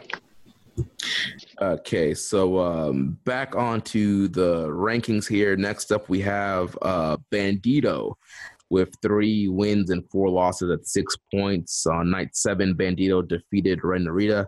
I rated that 3.25. On night 8, we talked about that incredible match with Will Ospreay. Got that 4.75. On night 9, he defeated Taguchi. I got that 3.5. And night 10, he lost to Bushi. I got that at 3.5. What are your overall thoughts been about Bandito? In terms of points-wise, it's been a bit disappointing because I did have Bandito up near the top. In my predictions, it was between him, Phantasmo, and Ospreay for A block, but he's not really been picking up that many wins. But in terms of match quality, he's been as good as I expected. I've kind of been, outside of the Ospreay match, I've kind of been a little bit disappointed in match quality from Bandito. I just don't know what it is. Maybe it's taking him a while to kind of click, but I feel like in the beginning of the tournament, he wasn't really having. I was kind of expecting him to have some blowaway matches every night, but that hasn't really been the case. He's kind of been sitting in that 3.25, 3.5 star range, and really didn't do anything wild until the Ospreay match. And we've hyped up Bandito here on this show just based off what we've seen on him live and in some other promotions, and I don't think he's kind of lived up to the hype the way that we were hyping him up until the Ospreay match. And also disappointed from a kind of a point perspective, just like you, because with Ambrose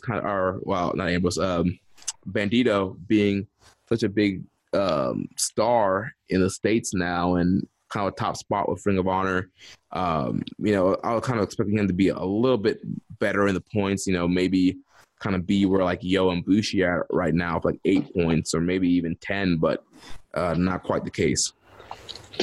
Yeah, definitely, which is a shame, but we need to remember he is young. It's his first best as a Super Juniors, and I don't think it will be his last. Right, and I think part of it too might just be some of the guys he was matched up with. I don't know if there's a language barrier, just not used to the style in New Japan. But I still think he can close out having a pretty good tournament. The Ospreay match being the highlight, and I definitely think we'll see him again next year as long as he's still under Ring of Honor contract. I'm not sure how long how many years he's signed on with Ring of Honor, because I know he's the guy that AEW wanted, and so I wouldn't be surprised to see him in AEW in the future. Yeah, good. It would be a great addition to AEW. Next up, we got Rocky Romero with 3 wins, 4 losses at 6 points. On night 7, he lost to Robbie Eagles, got that 3.5. On night 8, he lost to Taguchi, got that 3.5. On night 9, he defeated ELP. I got that at 4.5. And then on night 10, he defeated Doki. I got that at 3 stars. What have you been thinking about Mr. Roppongi 3K man here, Rocky? Rocky has been very surprising. When he was first announced for the tournament, I thought, okay, this is someone who hasn't been in the tournament in a while. He'll most likely be there to take pinfalls, which he has sort of done, but he has had some brilliant matches. We mentioned the match of ELP was, in my view, probably one of his best singles matches he's had in New Japan, and he's exceeded all my expectations so far. Yeah, that ELP match really blew me away, and I thought, yeah, that was an excellent matchup. Definitely the best match that I saw from Rocky in New Japan, outside of like his junior tag stuff with like Roppongi Vice and the Hooligans and stuff like that. But yeah, like you, when Rocky was first announced to this tournament, I wasn't really expecting too much from him. And I was kind of expecting him to kind of be there, have some good little matches, be a pin eater. But he's really been a player in this tournament, and they've been telling this whole story of him kind of being that veteran that wants, one more run and kind of prove the naysayers wrong. And that's exactly what he's been doing. Yeah, he's definitely proven everyone wrong. And I think he's clearly not he's not going to be able to make it to the finals, but he has definitely given himself a good enough showing to the point where I think I'd be happy to have him in the tournament next year. Right. And I mean, he still does have a potential of ending with 10 points. We've got 2 more matches left. He's at 6, so he could win. He could win 2 more matches. Like you said, it's not going to get him to the finals, but he could still end this thing with 10 points, which looks pretty good at the end of the day. Yeah, definitely. All right, next up, we got Doki with 1 win, 6 losses, 2 points. Night 7, he lost to Bushi. I got that 275. Night 8, he lost to Yo. I got that 3 stars. On night 9, he lost to Robbie Eagles. I got that 3 1/4. And then on night 10, he lost to Rocky. I got that at 3 stars. What have you been thinking about Doki? Oh dear. I mean, one of my favorite juniors is Desperado. So when I heard he was injured, I was absolutely gutted. So I heard about this Doki. I thought, who is this guy?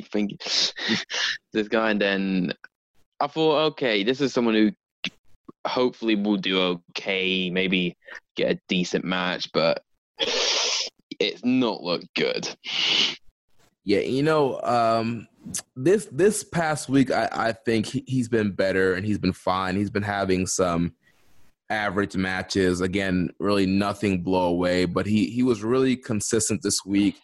And like the best match he had this week was the Robbie Eagles match on night 9. But this week, I don't feel like he's done anything that was really too bad. I feel like he's just having some good little matches, nothing out of this world, but, he's definitely a guy that I just don't think he belongs in the best of Super Juniors. I understand it was a last-minute replacement. He was the only guy that they could probably find at the time that was in Japan that would, be willing to kind of do business and get on this big platform. So I get why they went with him, but like he just comes off as another Jag to me. So. Yeah, they should have booked John Jervis for the best of Super Juniors. Yeah, I would have flown over to Japan. Only beat Ren Narita, and then that's it. Yeah. You take it. Yeah, they should have made a call to Uncle Paul and see if we can get Kushida or ACH back. Yeah, or maybe even... Yeah. But they should have made a call to Noah say, can we bowl Minoru Tanaka, please? Oh yeah. Heck, they should have just let Caprice Coleman get in there. Oh, jeez. Is he even a junior? I don't even know. I don't think he would be considered a junior, but I would have much rather see Caprice wrestle than Doki. But yeah, it's a shame for Doki. It is a shame that he's sort of. I guess you could say it's this is the first big promotion he's ever been in. So I guess you could say it's a bit of it's stage fright in a way. But I think.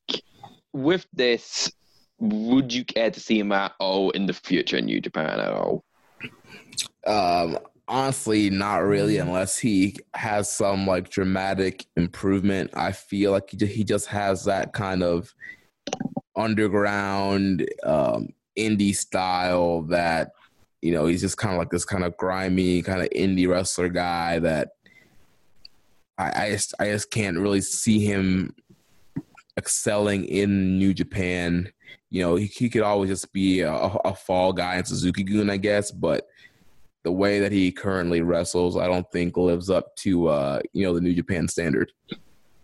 Yeah, I think I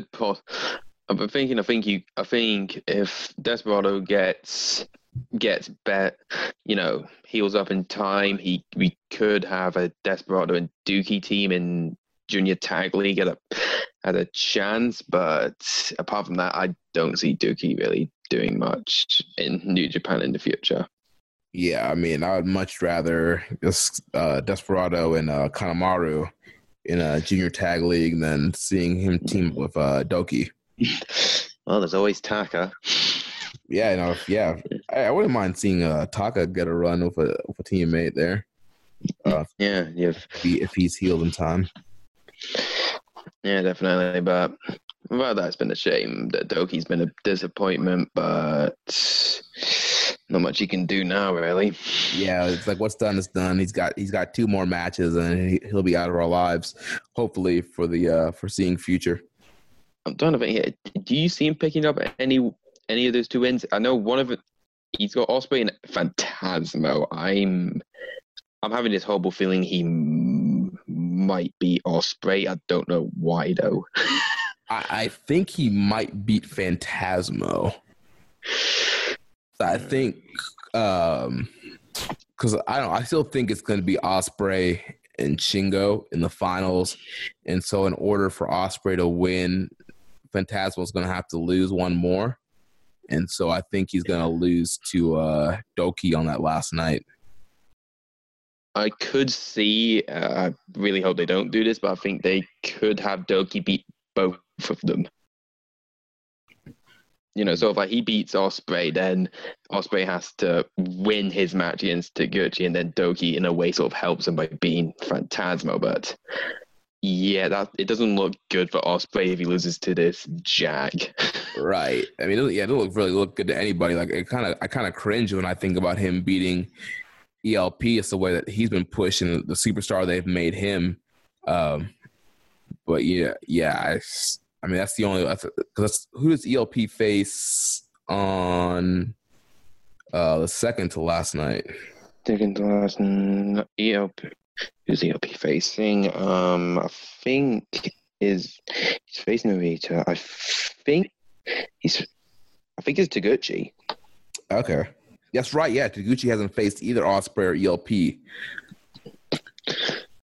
Yeah. So two big matches for Taguchi to try and win. So yeah. So yeah, a lot of interesting scenarios that could play out this coming up week with these B block matches. Yeah. And then last place in the B block, we have Young Lion Ren Narita, 0-7, 0 points. On night 7, he lost to Bandito, got that 3 1/4. Night 8, he lost to ELP, got that at 3 stars. On night 9, he lost to Ospreay, got that at 3.75. And on night 10, he lost to Taguchi. And we got not really a question, but kind of a comment here from Reddit user Rambone Slam Pig. He says, not a question, just wanted to comment that Ren Narita has done a great job in the tournament.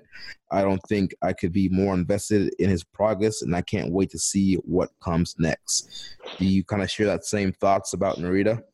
Yeah, he's definitely had some good matches. I think his match with Ospreay is, in my view, his best match of the tournament so far. So best match of the tournament, and he's definitely shown he has a bright future. My question is, do you see him going on excursion straight after Best of the Super Juniors? I don't know if it will be straight after, but I mean, if I were New Japan, I think I would, and I would try and get him on excursion as soon as possible.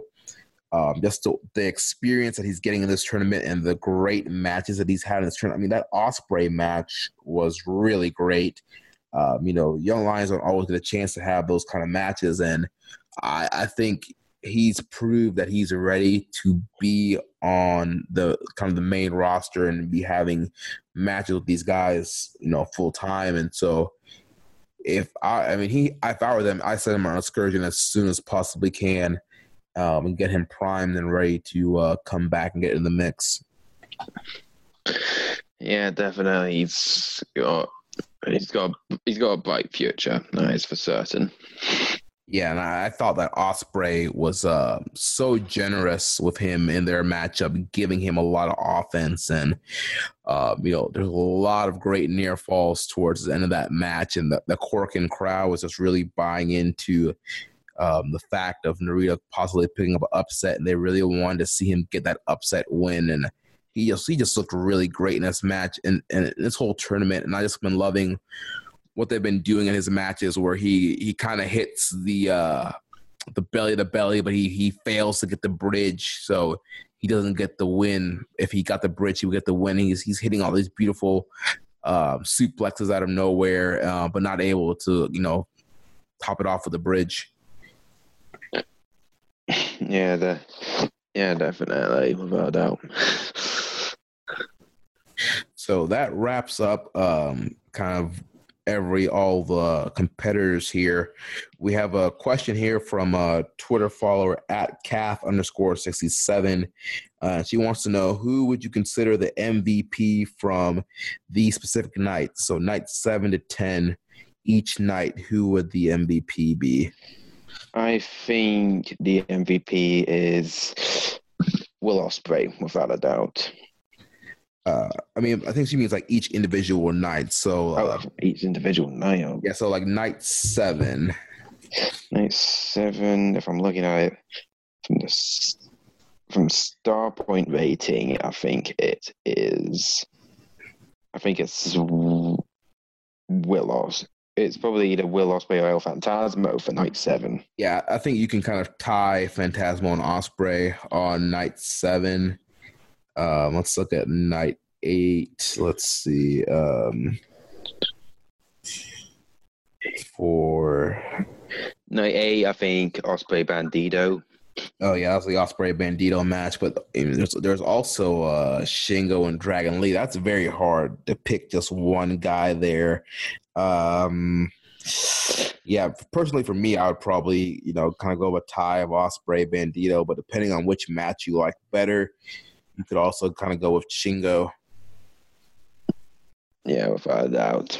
And then night 9, I think Rocky Romero. That's the MVP of night 9. Yeah, definitely. And then night 10. I think I say Show. Yeah, probably Show. Yeah. But yeah, MVP overall, I think it's Will Ospreay is probably a great selection. He's been having incredible matchups and it's been looking great this whole tournament. But yeah, we will come up with an MVP of the whole tournament once it's all said and done. Then we have a question here from the Facebook group from Dan Coffin. He wants to know, what has been your favorite night so far? It's a tough job. I'm thinking best match of the night was probably let's see. I'm thinking night 8. Yeah, I'll agree with you there. Night 8 was definitely my favorite night out of all these nights. You had the Shingo Dragon Lee main event. You had the Ospreay Bandito match. You had the Show Skrull match, and then the Bushi Robbie Eagles match. I mean, everything else was good under those 3 kind of big matches there. But then the Korakuen Hall crowd was just great this whole week and really great that night. And yeah, the Korakuen Hall crowd had me energized. Yes, same here. I think if there was any night that was close to being that, I'd say it was probably night 1. Yeah. 1 with that Shingo Show and Ishimori Dragon Lee match. But I think night 8 had the advantage due to having nothing but block matches. Yeah, I mean, I know some people thought it might be kind of daunting to have these, full block shows, but I thought they've just been incredible.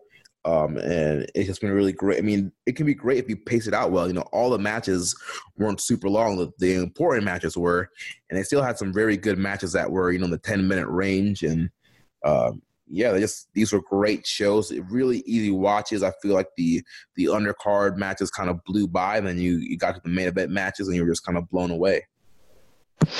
Yeah, definitely. Without a doubt. Yeah, so we only have a few more nights of the tournament left. So on May 29th, on Wednesday, things will pick back up with A block action. It'll be Sho versus Teton, Tiger Mask versus Taiji Ishimori, Jonathan Gresham versus Shingo, and Dragon Lee versus Yoshinobu Kanemaru. And then after that, we got May 30th. And on that night, we got B block action. We'll have Yo taking on Ren Narita, Bandito taking on Robbie Eagles, Rocky Romero taking on Bushi, Ospreay taking on Doki, and Taguchi taking on El Phantasmo. Then we have Friday, May 31st, and this will be the A block finals. And we will have Tiger Mask versus Teton, Dragon Lee versus Marty Scurll, Sho versus Jonathan Gresham, and the big Shingo Takagi versus Taiji Ishimori match that's going to help determine who's winning that A block. Then we have the B block finals on Monday, June 3rd. And on that B block final night, we will have Rocky Romero against, we have Ryusuke Taguchi against Will Ospreay, Rocky Romero against Bandito, Yo versus Robbie Eagles, Ren Narita versus Bushi, and El Phantasmo versus Doki. And then, obviously, the winner of the A block and the B block will meet each other on the Best of Super Junior final show, June 5th from Ryogoku Hall. We also got Tanahashi versus Jay White on that night, and some kind of confrontation between Jon Moxley and Juice Robinson. Yeah, definitely. The finals looks to be a great show. Wondering if they'll bring in any other title matches during the finals. I don't think so, because I mean Dominion is like 4 days right after the finals, so I'm sure they're gonna want to have some big title matches for Dominion. So I think, you know, we'll get the junior finals match. We'll get the Tanahashi, Jay White, potentially Mox versus Juice for the U.S. title. And then I think we'll just kind of get a bunch of multi-man matches that will set up Dominion. Yeah, if you absolutely need to, you could chuck in a 6-man tag title defense because... Oh, that's true. Yeah, they could always have a never 6-man defense. Because, as of right now, we only have 3 matches announced for Dominion. We know we have the big IWGP Heavyweight Championship match with Kazuchika Okada defending against one of the number 1 contenders for the AEW World title, Chris Jericho.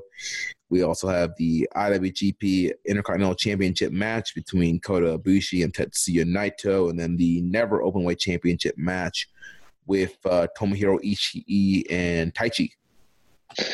Yeah, Dominion looking like a very good card, and also we'll probably have all the other titles on the line at that show as well. Right, we're going to have the winner of the Best of the Super Juniors challenging Dragon Lee. I'm guessing there'll probably be a IWGP Heavyweight Tag Title match, maybe God versus maybe Evil and Sonata, maybe. So yeah, it'll be very interesting to kind of see how the rest of that card kind of fills out. Yeah, definitely. Well, that's gonna wrap things up for this week. Muzza, thanks again for filling in for the young boy this week.